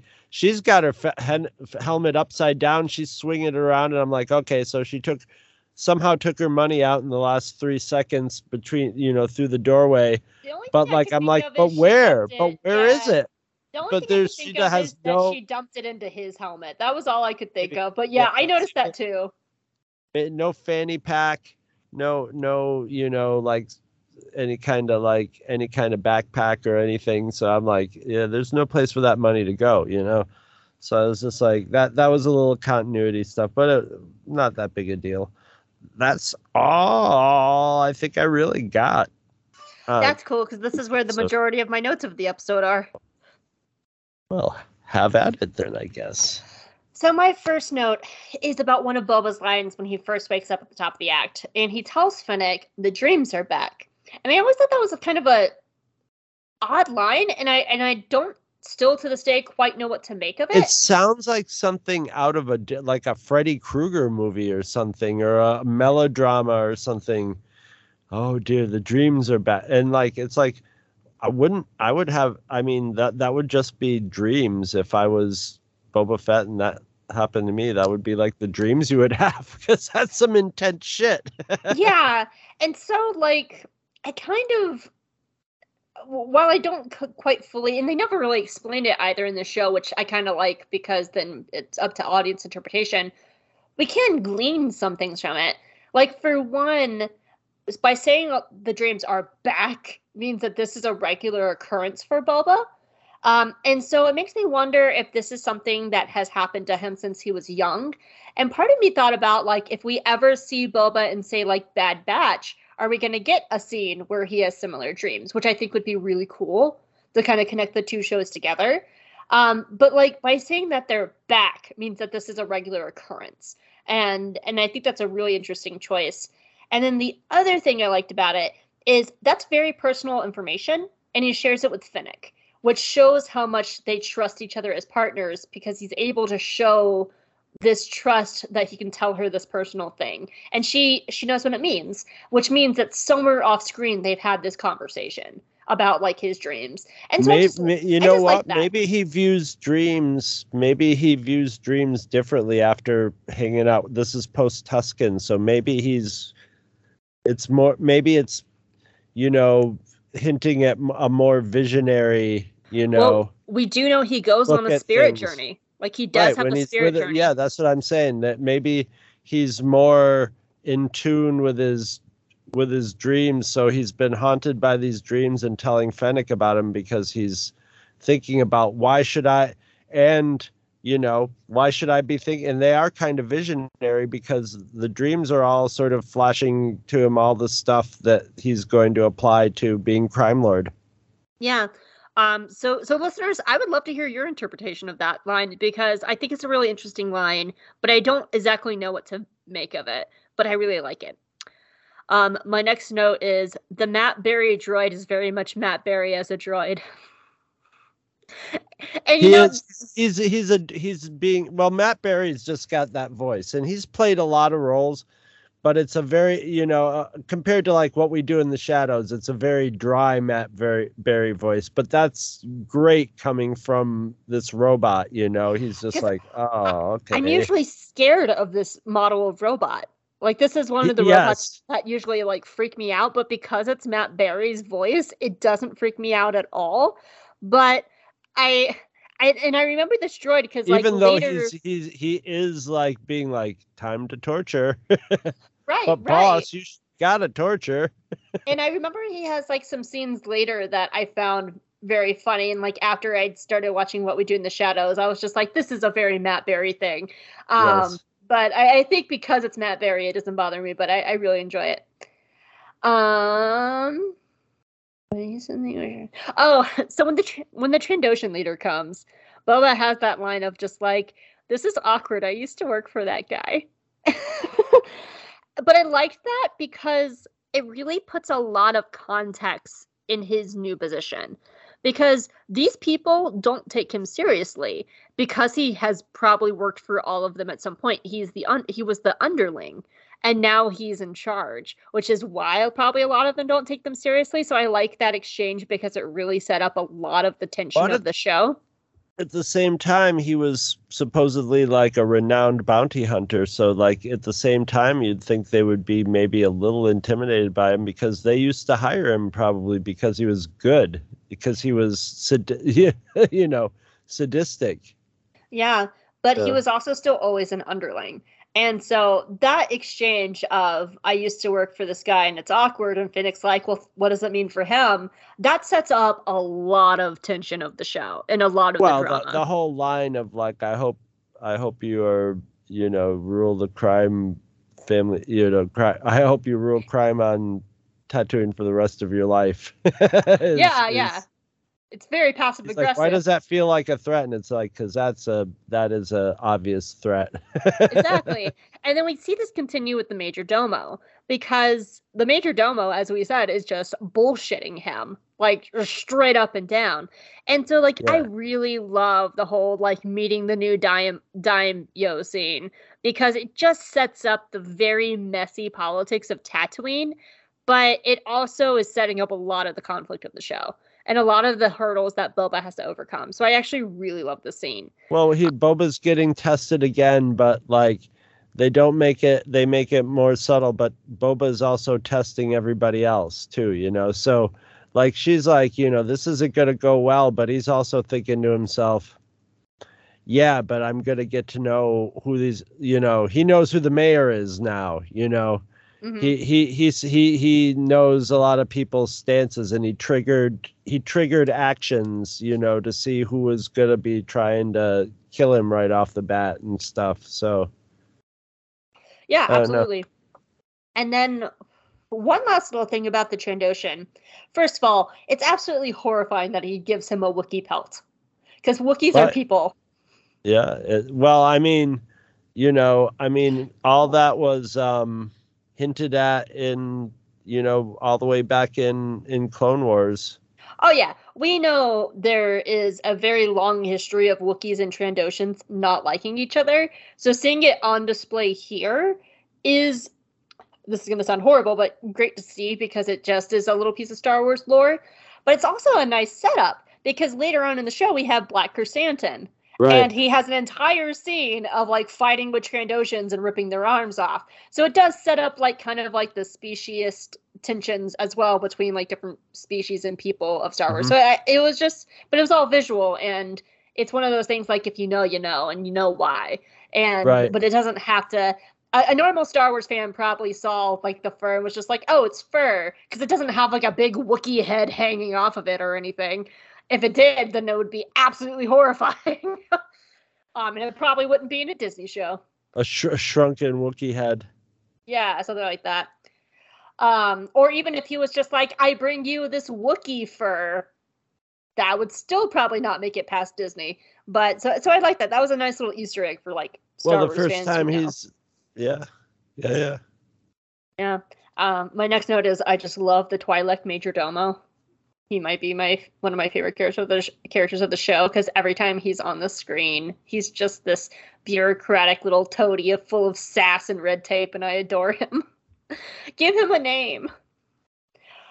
So I had this thought dawn on me, and it's going to sound crazy at first, but let me finish. You know who Boba reminds me a lot of in this episode? Satine from Clone Wars. And what I mean by that is, in no way is he trying to be a pacifist. He's not. That's not what he's trying to do. Like, and Satine was trying to be a pacifist with the Mandos. What I mean is that Boba is going against the expected grain of society to try and find what he thinks is a better way of life. Satine did the exact same thing. She honestly thought pacifism was a better direction for Mandalore, and it was going against their natural grain of their society. And like Satine, both of them are met with a lot of oppositions from the people who are in power that are losing their power. Because if Boba's way actually works, all these people that he met as the daimyo, they're all losing their positions. They're all losing their money. They're all losing their position of power.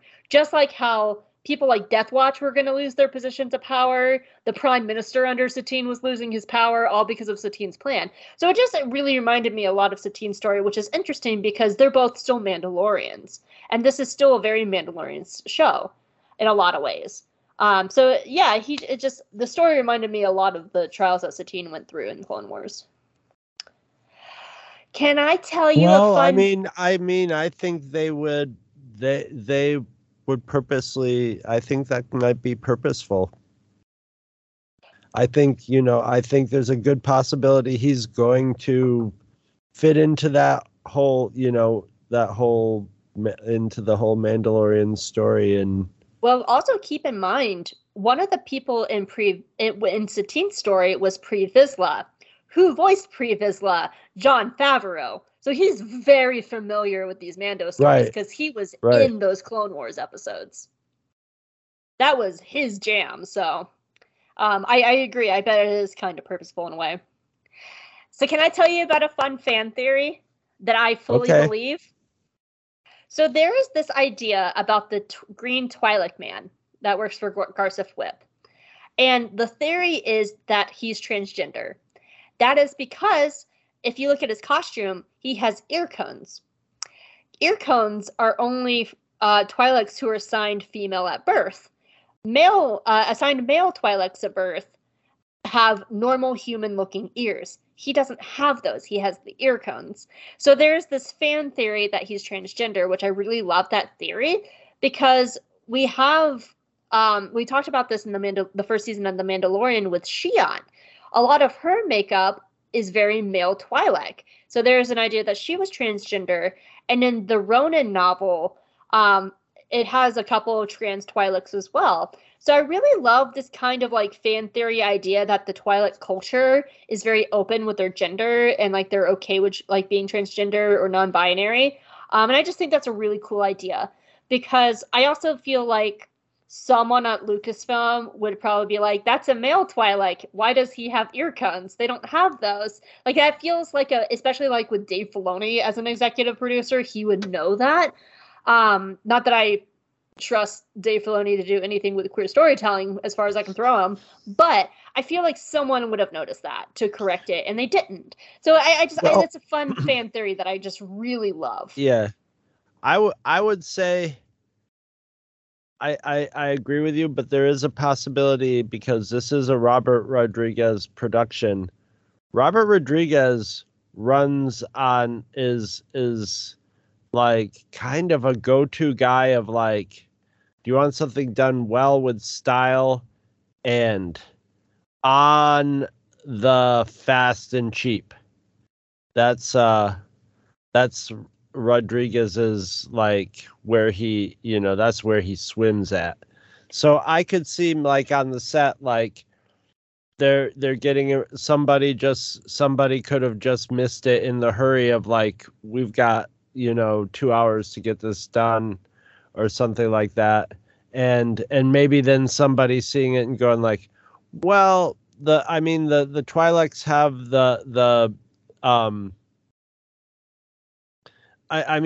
they're sort of enslaved and like sort of like sexualized, but maybe they have a very like sexual society or sort of sensual society or whatever, if you want to make it sound creepy.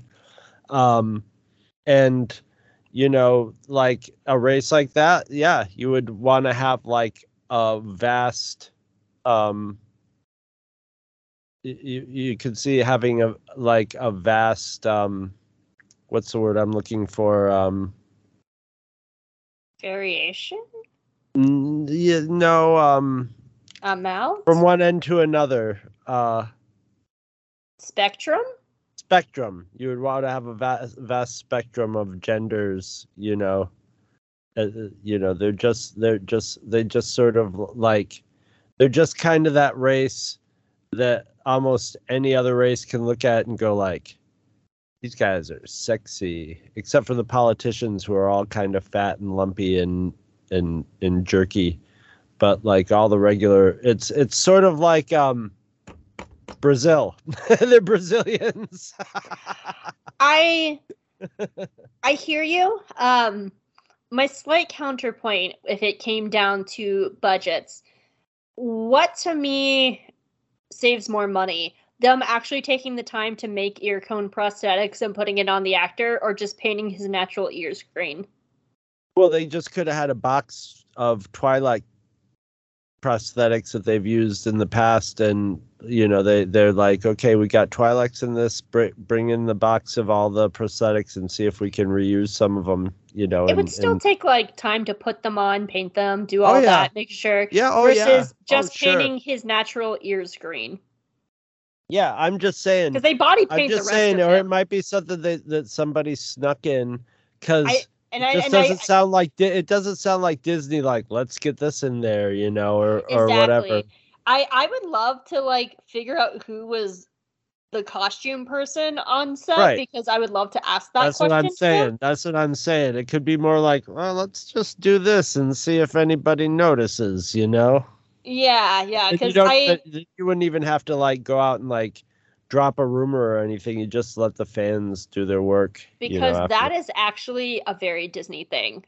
So many Disney creators have to slide in queer coding and stuff like that because there's a lot of frustration at Disney, so they want to like. Yeah, so I wouldn't put it past them doing that. Like, They did that in Amphibia in a way where when they wanted to confirm that Sasha was bisexual, all they could do was put a sticker on her car of a little heart with the bisexual colors. And then the creator had to come out and be like, yeah, she's bi. Like, they couldn't say it in show. So, like, it's actually a very Disney thing to do that. And my last note I have is about Garza. I love her. I need to know more about her because I find her a very interesting character. And I will go ahead and flat out say one of my flat out criticisms of this show is her treatment, how we don't get a lot of her. We don't know a lot about her. And then she's killed. Like, it really bothers me. And I forgot she was in Swamp Thing. Yeah. And I flat out, like, that really bothers me. And we will talk about that later. But one of the things I liked about Garza is I thought she was going to be a villain. Like a shady villain like the rest of them. And she's just kind of chill for the entire show. She's great because she's like, yeah, we'll get the bribe out there and stuff, but she's just trying to make her thing work.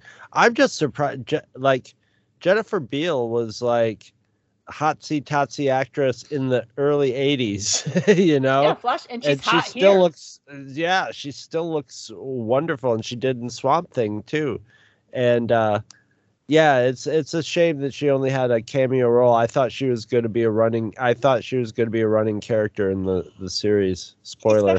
Especially because, like, the fact, and I think part of the reason why it makes me so mad is she is just kind of minding her own business for the entire show. So it's kind of like them killing off the Tuskens. Like, it kind of just feels like a slap in the face because she didn't do anything wrong. But in the crime world, there's collateral damage. I'm just realizing this is kind of old school. This show is kind of old school because it's just full of older actors and actresses kicking, you know, looking good and kicking ass. It reminds me of the 70s where, like, the average age of leading man was like 58 or, you know. Yeah. you know. And everybody's a little older in this, but it's not like about them being older. They're out there just tearing stuff up. I mean, one of my favorite things to do is remind you that Ming-Na Wen's older than you. Yeah, thank you. You're welcome. But that's all I have for Act 2. Did you have anything else? No, let's finish this cute little Tusken dog off. Yeah, no. Let's rub this Tusken dog along the jawline gently after knocking it out. Scratch his booty. Anyway, so Act 3. Oh no, assassins are attacking our heroes, and they are surrounded, and they're trying to fight. And Boba and Finnick are like, oh no, we're surrounded by ray shields. What will we do? But we are here because our Gamorrean friends are there to save the day, and they show their loyalty by crashing in through the shields and like beating up people. And Boba looks at Finnick like, see, good thing we brought them, huh? And she's like, shut up and fight. I'll kiss you later. And so they start fighting the assassins, and they're beating them up. Pew, pew. Actually, it's more like punch, punch. Punch, punch. And the assassins are just like, oh, God, they're competent. We should run away. And so Finnick's like, I'm going to go after them. And Boba has been clocked really, really hard. But he's still like, Finnick, we need one alive. And she's like, cool, you're hot. Bye, honey. Feel better. And she runs off. And Finnick is running through the buildings, and they're parkouring left and right, and the assassins are like, parkour harder, and she's like, I can parkour all of you. And she jumps up and she captures, like, she blocks off two of them, and she's like, what's up, bitches? And they're like, oh no, it's Finnick. And she's like, well, I only need one of you. So she shoves one of them off the building and she captures one of the dudes. Well, during all that, Boba got clocked so hard that he needs a flashback nap. So the Gamorreans take Boba and they whisk him away and they put him in the back of the tank and he takes another nap. So we go into the past, and after Boba has been concussed for like the 24th time, he wakes up to the Tusken boy untying part of his ropes, but not the ropes around his hands, and he gets Boba up, and he leads Boba and the snitching Rodian out to the desert with his doggo. So they walk along the desert for a while, and Boba's just like, it's hot, and the Tusken's like, I don't care, and they walk along, and then off in the distance, they see some smoke rising over the dunes, and Boba's like, that's not good, I bet that's foreshadowing for episode 3. And the Tusken boy is like, what does that mean? He's like, don't worry about it right now. We'll worry about it when we get there. So they go over to the dune, and they look out, and there they see a group of raiders in the background, off in the distance. And I had to look it up, and they're called a swoop gang. I had to look it up. And the swoop gang is ransacking a family and taking all their water, and they're beating up the family, and they throw them down, and they take their water, and they graffiti their house, and they drive away. And Boba has this look on it like, this is very important for my future character journey, and I'm noting it now in my brain. But the Tusken boy don't have time for this, so he gets up and he leads them away more into the desert. And so when they get out into the middle of the desert, the Tusken boy is like, all right, start digging. They're like, digging for what? And the Rodian just starts digging, and he finds a pod, and the pod has water inside of them, and Boba's like, oh, that's where the water comes from, cool.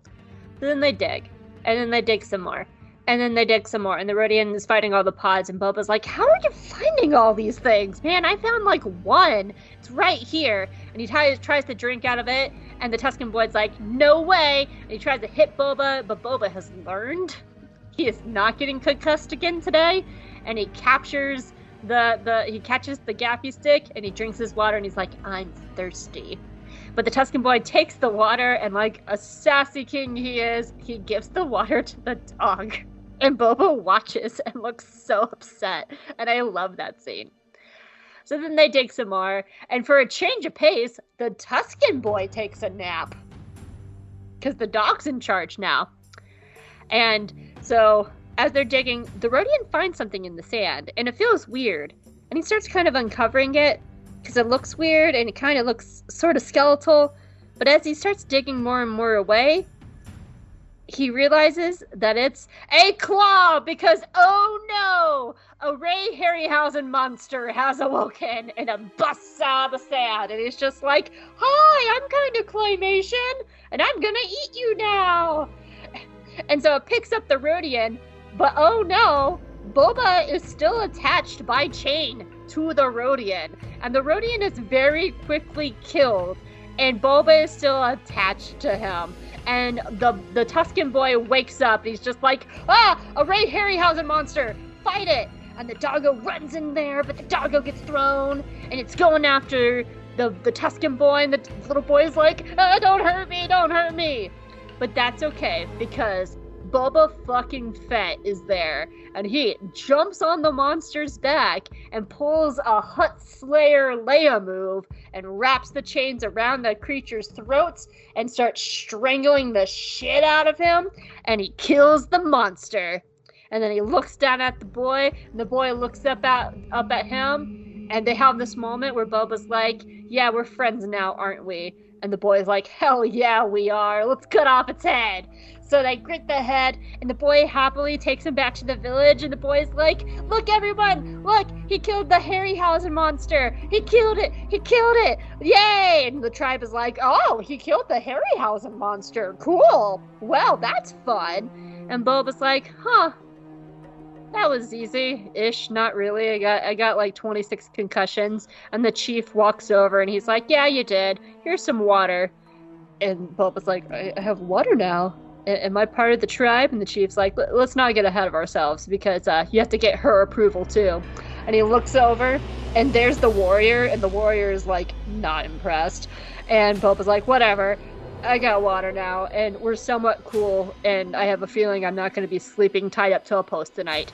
The end. I have a different interpretation Of what? of what happened. I think when that kid came in holding that with the came back with the Harryhausen in his hand, he got the credit for it. He was in charge there. He's part of the tribe. Oh, interesting. I could see that. He came back with this. He came back with this animal, and that all of a sudden ups his status in the tribe. But the chief knew the Boba truth. Boba Fett. No, they know everybody knows the truth, but it doesn't matter because Boba Fett's just some guy, So even if he killed it, the kid coming back with it, that kid came back with a head of this killer thing that strikes fear into people's hearts. That's pretty, So I think besides just he saved my kid's life, and he let him take credit for it. He doesn't. He's letting it he made he cemented my son in the clan, and he didn't have to. If he killed this thing, he could have he had his chance. He had his chance to leave at that point. The only thing stopping him might have been the dog, and the dog was taking a nap actually by that point. So this guy knows that Boba Fett could have killed his kid, after killing this thing, had his freedom, left, and been out on his way out, in civilized land where they couldn't go get him. So he got a lot of cred for that, and I think he knew he did, at that point he knew he did, and was going I know you guys are testing me, and, and he got in good with the, he's just hey, I know your dad, I figured since I was there, I'd help out and do the dad thing, and he treated the kid not an enemy, like a friend. So yeah, and that was kind of the mini 3-part play I was talking about. He's had 2 chances now to kill the kid, and he didn't either time, which is really telling about Boba, that he's not just gonna. And I do wonder if some of it is his past trauma. He was a kid when his dad died, and he was left alone. And, right. And so I feel that's where a lot of those. They showed that scene. Yeah, and so that scene is very telling of Boba in this as well. That little kid is essentially Boba in a lot of ways, of trying to live this warrior life that he's not quite ready for, but he's kind of thrusted into this harsh environment. Oh yeah, for sure. Mm-hmm. And and Boba's getting a lot of second. He's basically back from the dead, so he's getting a chance he's getting a little do-over, Mm-hmm. And in a way, this story is, I don't want to quite call it a redemption arc, but it has a lot of the makings of one, and a lot of the tropes of one, but it's not quite a redemption arc, because it's a redemption arc enough to make him palatable enough for a Disney show, Disney show that And I know a lot of people were griping. It's oh, what's up with the soft Boba Fett? And it's if you want to have him be a character in the show, unless the show is going to be pure, just fluff popcorn, he's got to have a story. He's got to progress and go someplace, or else he's not going to be interesting. Unless you just want to see a character who just goes and kicks everybody's ass every episode, which is not necessarily bad, but it's not going to fit into what Disney wants to do with Star Wars. It's going to fit with something like Ash versus Evil Dead or something like that. But also my words came to me as we were talking, which was actually kind of the note that earlier on I was I need to write this note down. It's not really a redemption arc. It's a journey of honor, which is very much what we have been talking about with Den. One of the things we talked about while going through the season 2 of The Mandalorian is how Din and Boba are 2 sides of the exact same Mando coin. they're both on similar journeys trying to refine their honor. Den lost his because of circumstance, because he got Grogu, he got outside of his cult, he saw all these cultures, and he had a lot of his, what he thought was Mandalorian honor ripped away. And he's having to find out what true honor really is. Boba's on a similar journey because he has been this like badass terror in the galaxy, and then he was left for dead, and now he's having this chance to have a do-over. And we see the culmination of this with Cad Bane at the long spoiler ahead of time, where he kills Cad Bane, but he kills him out of protecting his people. He doesn't kill Cad Bane for revenge. He doesn't kill Cad Bane in cold blood just because he can. He does it from a point of protection, which is a lot like how Din is around Grogu. Din changes because he has to because of Grogu. Boba changes is because he finds this new way of life in a thing worth protecting outside of himself. And they are both on the exact same journey because they're both protecting something outside of themselves and not doing stuff for selfish reasons. Yeah. And he's also the perfect age for a space midlife crisis. Yeah. This is a Star Wars midlife crisis story. Yeah. So they're both very much journeys of honor, which is what I wanted to say is this is kind of very much the first step of seeing that journey of honor. So I'll probably talk a lot more about that over the course of the show. Hey, what's some of your other notes?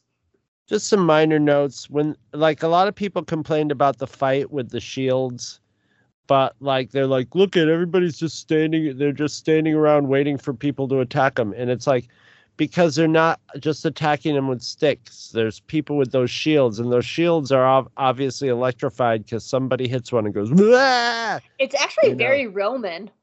It is. The most of the people there are not attacking. They have weapons, but they are there to keep them in one place while a person attacks them one at a time, because if they all attack them, they open themselves up to like one of the people getting out of their circle. So it's a very planned and tactical attack. So it's a tactical fight. It's not a all out, just like, it's not like him beating up the stormtroopers in Mandalorian.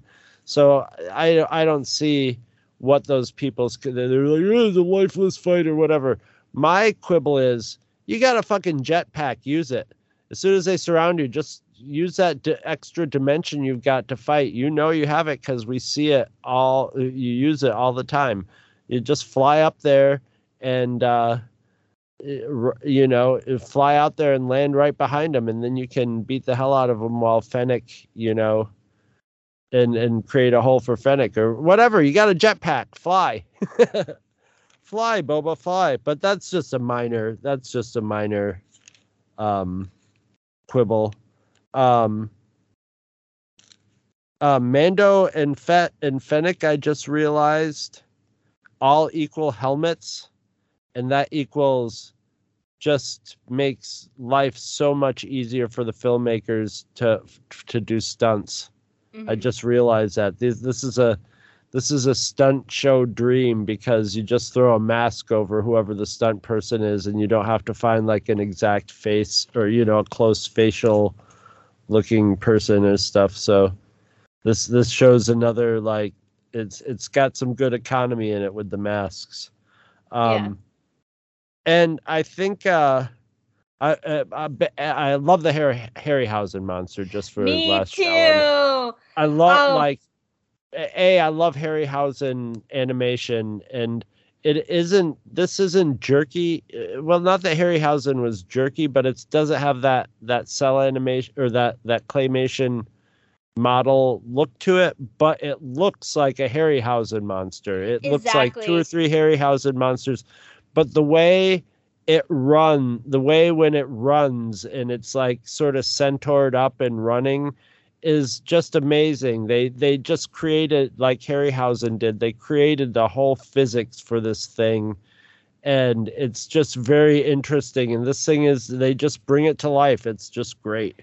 Yeah, I have a note on that too. Like I feel like janky is a strong word, because it does have like a slight jerkiness to me, just slightly, but I feel like it's purposeful because it does feel like a callback to Claymation. And so like the way it moves, yeah, it like the way it moves, it does have a very Claymation feel to it, even though it's CGI, and it feels very purposeful. Like they were trying to recreate like what's the game, the Jarek, the board game that 3PO. No, that 3PO and Chewie play in A New Hope. Oh, yeah, I don't know. I don't know. Like the Jarek or something. Like those were Claymation, whatever. And it reminds me of those very much. I never remember anything unless they say it in the they said it, Yeah, but this Harryhausen monster reminds me of those little Claymation monsters from A New Hope, and it feels like a callback to them. So I really love this monster. I think it's really cool. It's a very it's functional in its own thing, but it's not just it's just biologically doesn't look very realistic for an actual creature that would evolve, but boy, it's awesome. And my only other note is my last sort of deep note is I think the whole, if you have to boil down between the flashback, everything in this episode, the theme that Boba Fett learned was, if you want to win over Tatooine, or this chunk of Tatooine, just Tatooine in the general sense, he's not going to be the ruler of Tatooine. But if you want to, like, if you're in Tatooine and you win over the Sand People, then you've got that's how you win over Tatooine, if you can win over the Sand People, then it's going to work for the townspeople. There was a very prominent fan theory that early in the show, like pre-episode 3, which I wish came to pass, which was the idea of part of Boba's unifying thing. Everybody was unifying the Sand People and the people in the cities, because we saw kind of the start of that in The Mandalorian with Din and Cobb Vanth, where they brought together the people of Freetown and they brought together the Tuskens to achieve a goal. And that's part of the reason why I'm like, one of the many reasons why I'm upset that the Tuskens were killed, and we will get to that because it pisses me the fuck off. It is the laziest of storytelling and the laziest of writing. But I feel like that was a huge missed opportunity, because that would have been groundbreaking storytelling in a Star Wars if they had gone that route. And I feel that was a massive missed opportunity, and I really wish it would have happened, because it feels like that's where the show is going. Like, past Boba is learning to live with these people, future Boba is like learning to live with the people in the cities, and it feels like a natural connection between the two. And then the Tuskens are gone, and it pisses me off. I feel that he could do inroads to it, but I feel like that process would probably would be like a lifelong project to like get it to where like, but even then like it doesn't need to be the whole process. It just needs to be the first step, because that's what we see in Mando, which is the first step between the people of Freetown and the Tuskens. It's the first step. It doesn't have to be the whole process, because us as the audience can fill in the rest.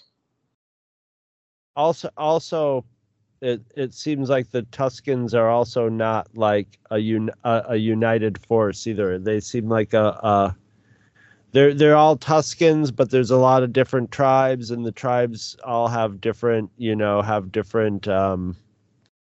takes on it, sort of like the Mandalorians, That's actually very valid, because the costumes in Mandalorian are different from the Tuskens in this. Like they're completely different robes and different colors. They all wear dark clothes, while the Tuskens in Mando and original trilogy wear lighter robes. So I can definitely see that this is just one tribe. I also seem to remember like dialogue at some point that was just like where he says something like, they used to be, he's explaining, after his vision and stuff, but, they're just, after a while they became a bunch of disconnected tribes, and that often, seem to be at odds with each other. I wonder if a lot of that is the colonization of the planet that separated them. Oh yeah. No, I mean, I think they're drawing this, obvious parallels to Native Americans. Oh yeah, very obvious. Which means that and we know that like colonization is a big thing. We'll get to that. I think it's next week's episode with the train, because the train is coming onto their land, and this train has been a problem for them, which is why they need to defeat it. I think I remember a line, something like, somebody saying if the Tuskens were able to, or maybe it was a Tusken who even said that, if we were actually able to unite ourselves, like we used to be, we could actually take back Tatooine, If it helps. I don't know. We'll find out in upcoming episodes, but I remember something to that effect.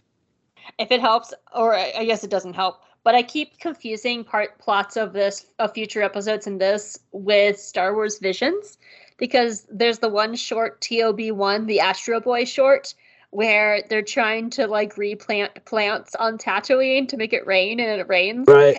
And so when I was coming into this, I was like, why aren't they planting trees? And I was like, oh wait, shit, that was Star Wars Visions. Completely different non-canon thing. Did you have any other notes? Nope, that's all I got. I only have a couple notes, and some of them I've already said. I love the moment when the Tusken boy gives Boba's water to his dog. Like, that is just such a burn, and I love that. I love that child. And he does it. He also does it in the modern it's the pouring out a 40 to your homies thing, where you just sort of hold it at arm's length without looking at it, and just sort of dump it on the ground, and just sort of. But it was also a little bit of the making eye contact with somebody while you do something that just says "fuck you." Yeah, it was just a great visual. That's one of the great things. Why I like this whole storyline so much is it's very Star Wars, is you have to tell the story visually, because nobody understands each other's languages. Mm-hmm. So these characters have to communicate through, body language, and it's great. It's just great. And that's a nice segue into my final note, is the visual storytelling, especially the scene in particular was the whole thing with the swoop gang. It really informs a lot about why Boba is doing things. Like, he's watching this atrocity of these people who's just minding their own business being terrorized by these raiders who are beating them up and taking their water. Sort of looking like young Uncle Owen and stuff too, sort of you sort of pushing those buttons, you to the viewer looks at it and it reminds them of Luke and his aunt and uncle getting murked. And then so this is very much why Boba is doing everything, because I shouldn't even say used to. Boba is a terror himself, and we're starting to see that scene didn't have to be in the show, but it does a lot of informing of why he's doing stuff, because he's seeing this corruption on Tatooine. He's seeing these people being terrorized, and he wants to stop it. And he doesn't want to. And of course, it's foreshadowing, because it's the swoop gang that kills off the Tuskens, which I'm mad about. But it is a lot of informing of why Boba is doing what he's doing. Without saying anything. It's all just playing out in front of them, and you can see the look on Tim is great. Tamora Morrison is great in that scene, because you can see he's getting pissed, but he can't do anything about it, and it's just really giving context to why he's doing everything. So I really liked that scene. That's all I have. Though I had a thought of well, the people are knocked out. Why don't they go fill up their water pots? I had a thought. I was like, that's a horrible thought, Hope, because they're knocked out, and then they wouldn't be any better than the swoop gang. But I did have that thought. I was like, there's a running fountain out front and the people are unconscious. Go get their water. I was like, no, and that's not the point. Anyway, that's all I have. Did you have anything else? I do not. All right, Chris, score it up for me. I love this episode. It's got some funk in it, but this whole show has some. It's a good less funk. so in these early episodes, but it has some wonkiness or whatever. But I just love it. I love the way it tells its story, and I gave it a 9.5. It's a great. It's just like. I never would have thought like a Boba Fett series would be this like to my liking, and I really like this open. It's a great way to open up the whole series, and I know people were like just hating the way that they were telling the story with. They did not want it to. They wanted it to be linear. They did not want to have they were just not into the flashbacks, and flashbacks are not usually a thing in Star Wars, but you know what, it really works here, and I like it. I like them telling the story this way. I think it works. I think it's a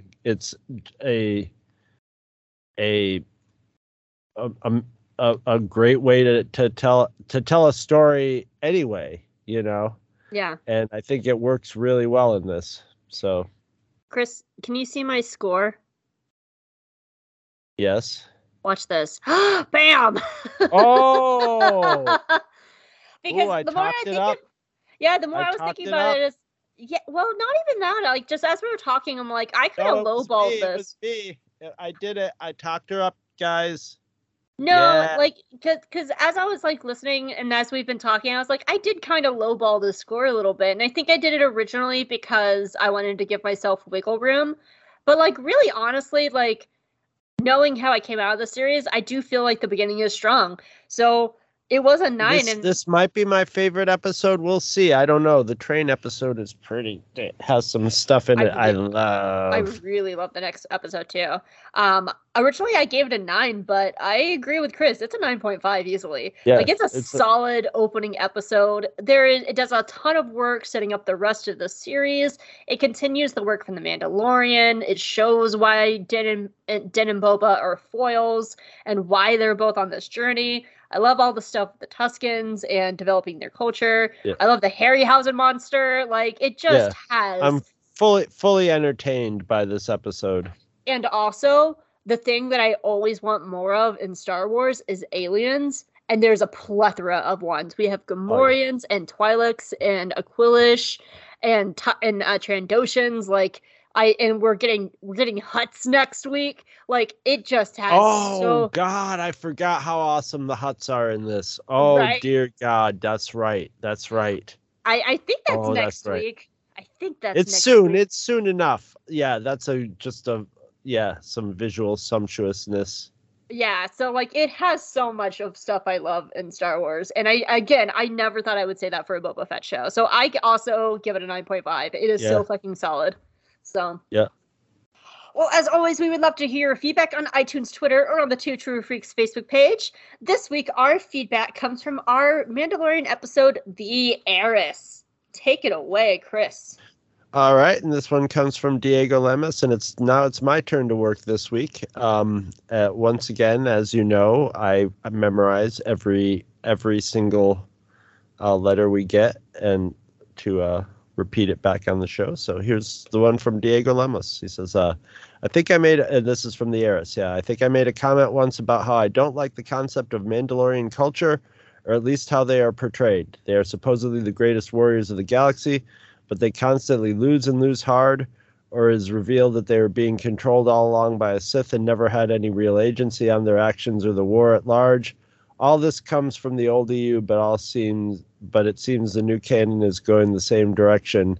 I think the Mandalorians' reputation is all from the past, and like when we catch them, it's just like we catch the Jedi in the original trilogy on the On the downslide. By the way, what goes up that's- must come down.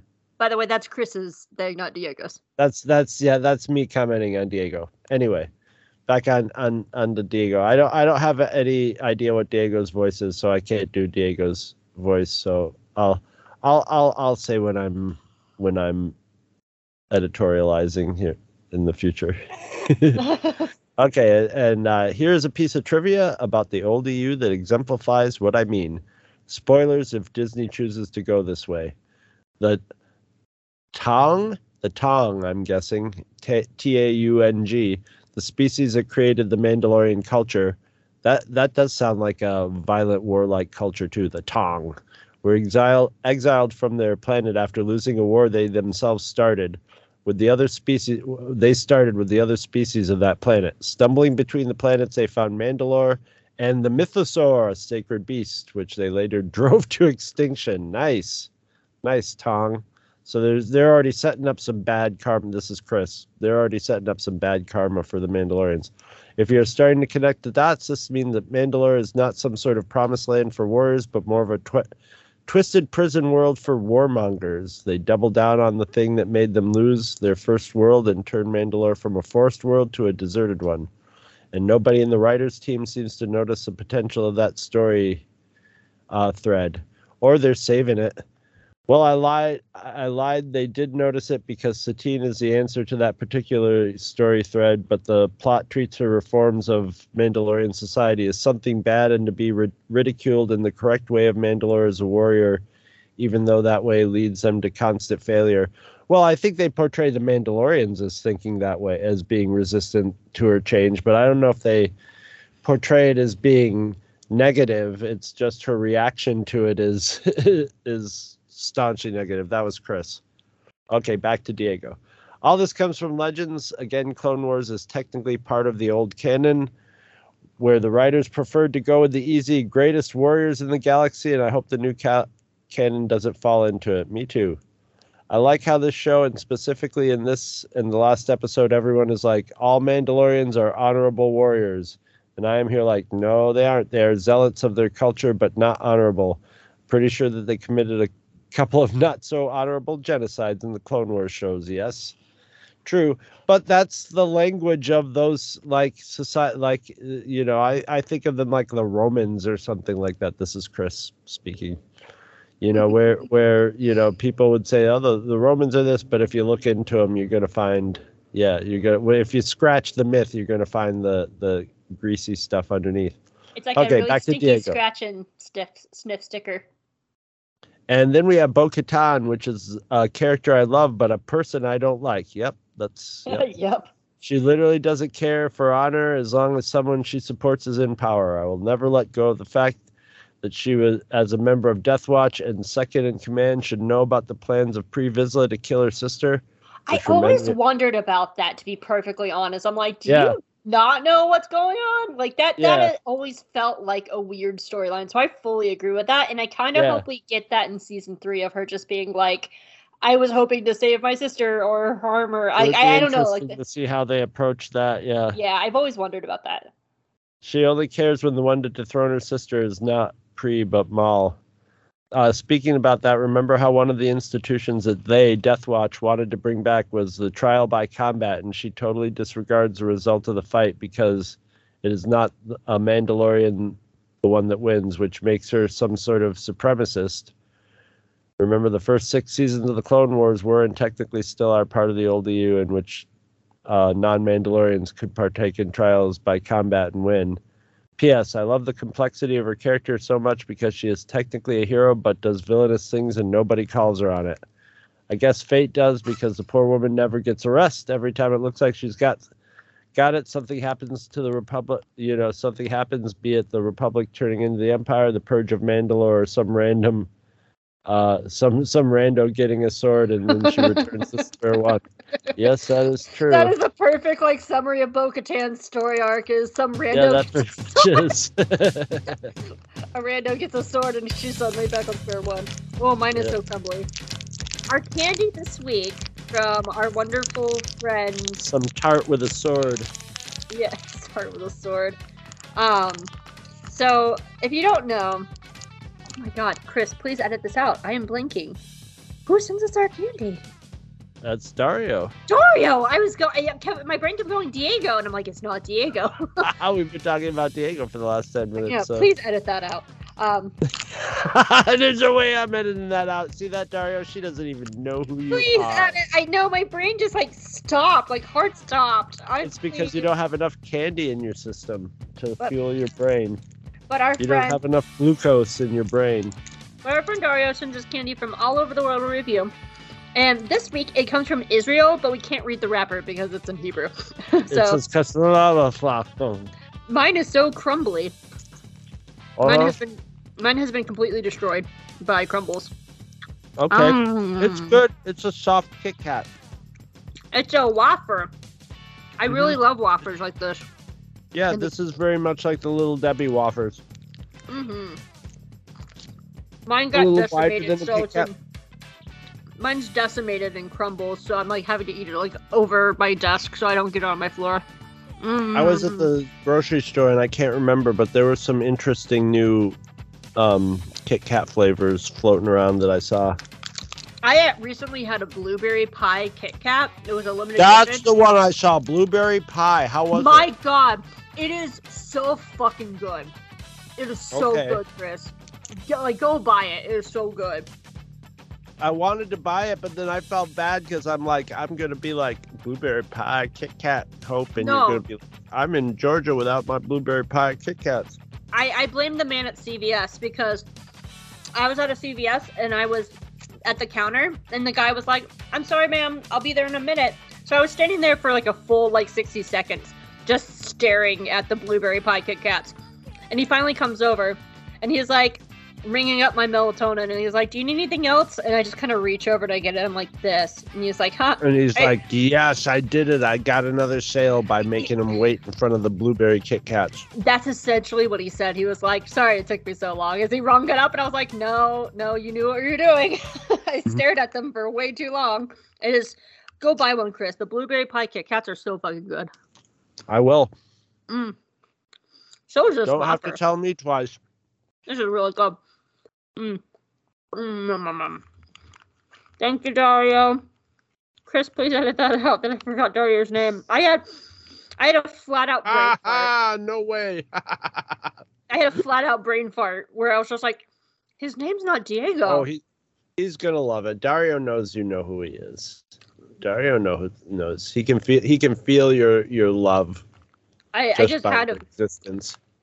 I had just the biggest brain fart just now. My brain was just hard stopped, and I was like, Listen, his name- when you're talking to people like me and Dario our age, we know all about those brain farts. I had 3 of them during the shows where I'm like, you know that word, Hope, that word for the thing. Spectrum. Yeah, that's one of them. Yep. That was really good. I needed that. Well, do you have anything else, Chris? I don't. I have nothing else for this. I'm done with it. Cool. Wow. 9.5. Where can people find you? You can find me at 223. That was very threatening. 9.5. 9.5. Okay. Damn it. Okay. 9.5. You got a problem with that? Okay. I didn't think so. You can find us at twotruefreaks.com. That's our podcast website page where we have all our podcasts. Understand? And you can go see them and listen to them and check them all out. If you have a few years to catch up on them, catch up on all our podcasts and get back to us. Also, if you want to see what's up on Two True Freaks, we got a Facebook page called the Two True Freaks podcast page where we post up all our episodes, and we have the Two True Freaks Cantina, which is a place to go and chit chat because we don't allow any idle chit chat on the Two True Freaks podcast page proper. Understand? And yeah, also if you're thinking of checking out Two True Freaks on some other social media, we're also on the beloved Twitter, and our Two True Freaks Twitter page is run by Gene, the working at home machine. Dean, I know this is 2 weeks late, but please be safe with the hurricane. I know it's heading your way, so please be very safe. And I know this is like 2 weeks late, but I'm thinking about you. Gene. Batten down the hatches, Gene. Mm-hmm. But yeah. So yeah. That was a little dark. That's where they can. That's where they can find me. I'm sorry, it's really on my mind. Like, a lot of our guests are in the path. Like, Mark from my housemate's parents are in the path of it. Yeah, like, my mom, 3 of my sisters, my brother, like, 10 of my nieces, my nephews. Candace, who was in our Cain and Death episode of Rebels. Mark, who was in our Orca and Flicks episode of Resistance. Like a lot of our friends of the show are in the path too, and of course Gene as well. I'm just thinking about them, and I know this is gonna be 2 weeks late, and they're probably all gonna be fine by the time everyone's listening. But I'm just thinking about them a lot. So, anyway, you can find Jacob. Now that I bummed out the show, you can find me. I'm sorry. I love our friends, Chris, and my family. Don't at me. On Twitter. But the rest of you can at me on Twitter at JGuys and Jedi, because that I run our Twitter account. That's where you can find us. You can also find me at Hope Molinax on Twitter. I am also a contributor for Dork Side of the Force. I now that Andor is running, I've been writing a lot of Andor pieces. Like, I recently just wrote a piece about how the Corpos are the mall cops of the galaxy, and I wrote a lot about my own experiences with mall cops because I worked retail for 15 years, and about our like super secret retail network to get around the mall cops and their bullshit. So it was a really fun piece to write. And I've also written about Cyril Karn and all sorts of things. So I'm writing a lot of Andor stuff right now. So go check it out at Dork Side of the Force. You can also find me at For Light and Dice, which is a tabletop RPG where I play a character named Gauze. It's set in the High Republic. We are officially launching this week, so it's definitely out by now because we're launching on October 2nd with our first 2 episodes. I'm very super excited, and go check us out there because I love my baby, and I've listened to the first episode, and it's hilarious. So go check out For Light and Dice as well. So, very proud of it. All right, Chris. So, next week, come back and listen to us as we're going to be talking about the tribes of Tatooine. And we're going to get to see some huts. So good. So the good. The mouse that he has his little... That's right. The Womp-Rat. I have the photo cropped saved of the mouse just screaming in pain. It's a Hoojib. No, that's a Hoojib. That's right, it's a Hoojib. Mm-hmm. It's a Hoojib. Oh my god, I was rooting for that Hoojib to be a character. Please, please, please, Rodriguez and Favreau and Dave Filoni. Is Hoojib. Chrysanthemum really? Oh, I think Chrysanthemum's next week as well. Really? He's in it that early? He is. Black Chrysanthemum's next week as well. That Wookiee's fucking hot. To quote my friend, no. Well, jeez, okay. No. I'm going to quote my friend. My lovely friend Emma from Pink Milk Podcast dropped one of the best lines ever talking about Black Chrysanthemum.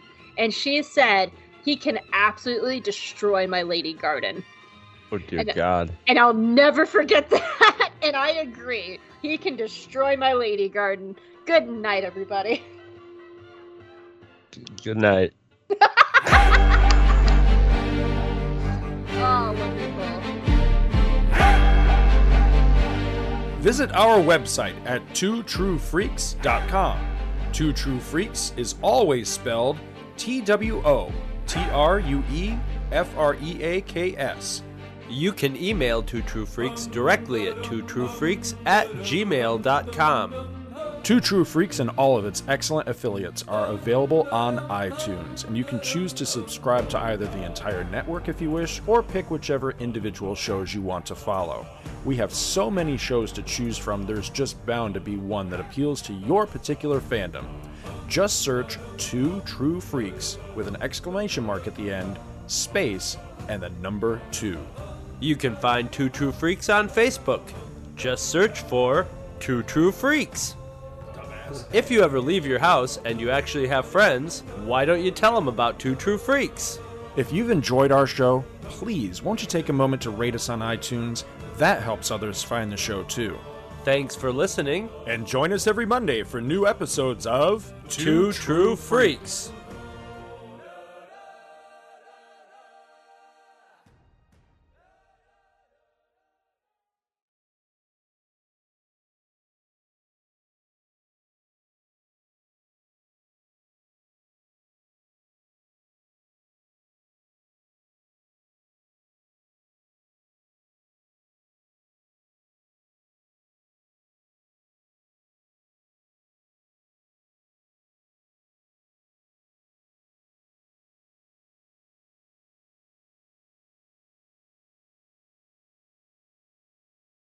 I am Boba Fett.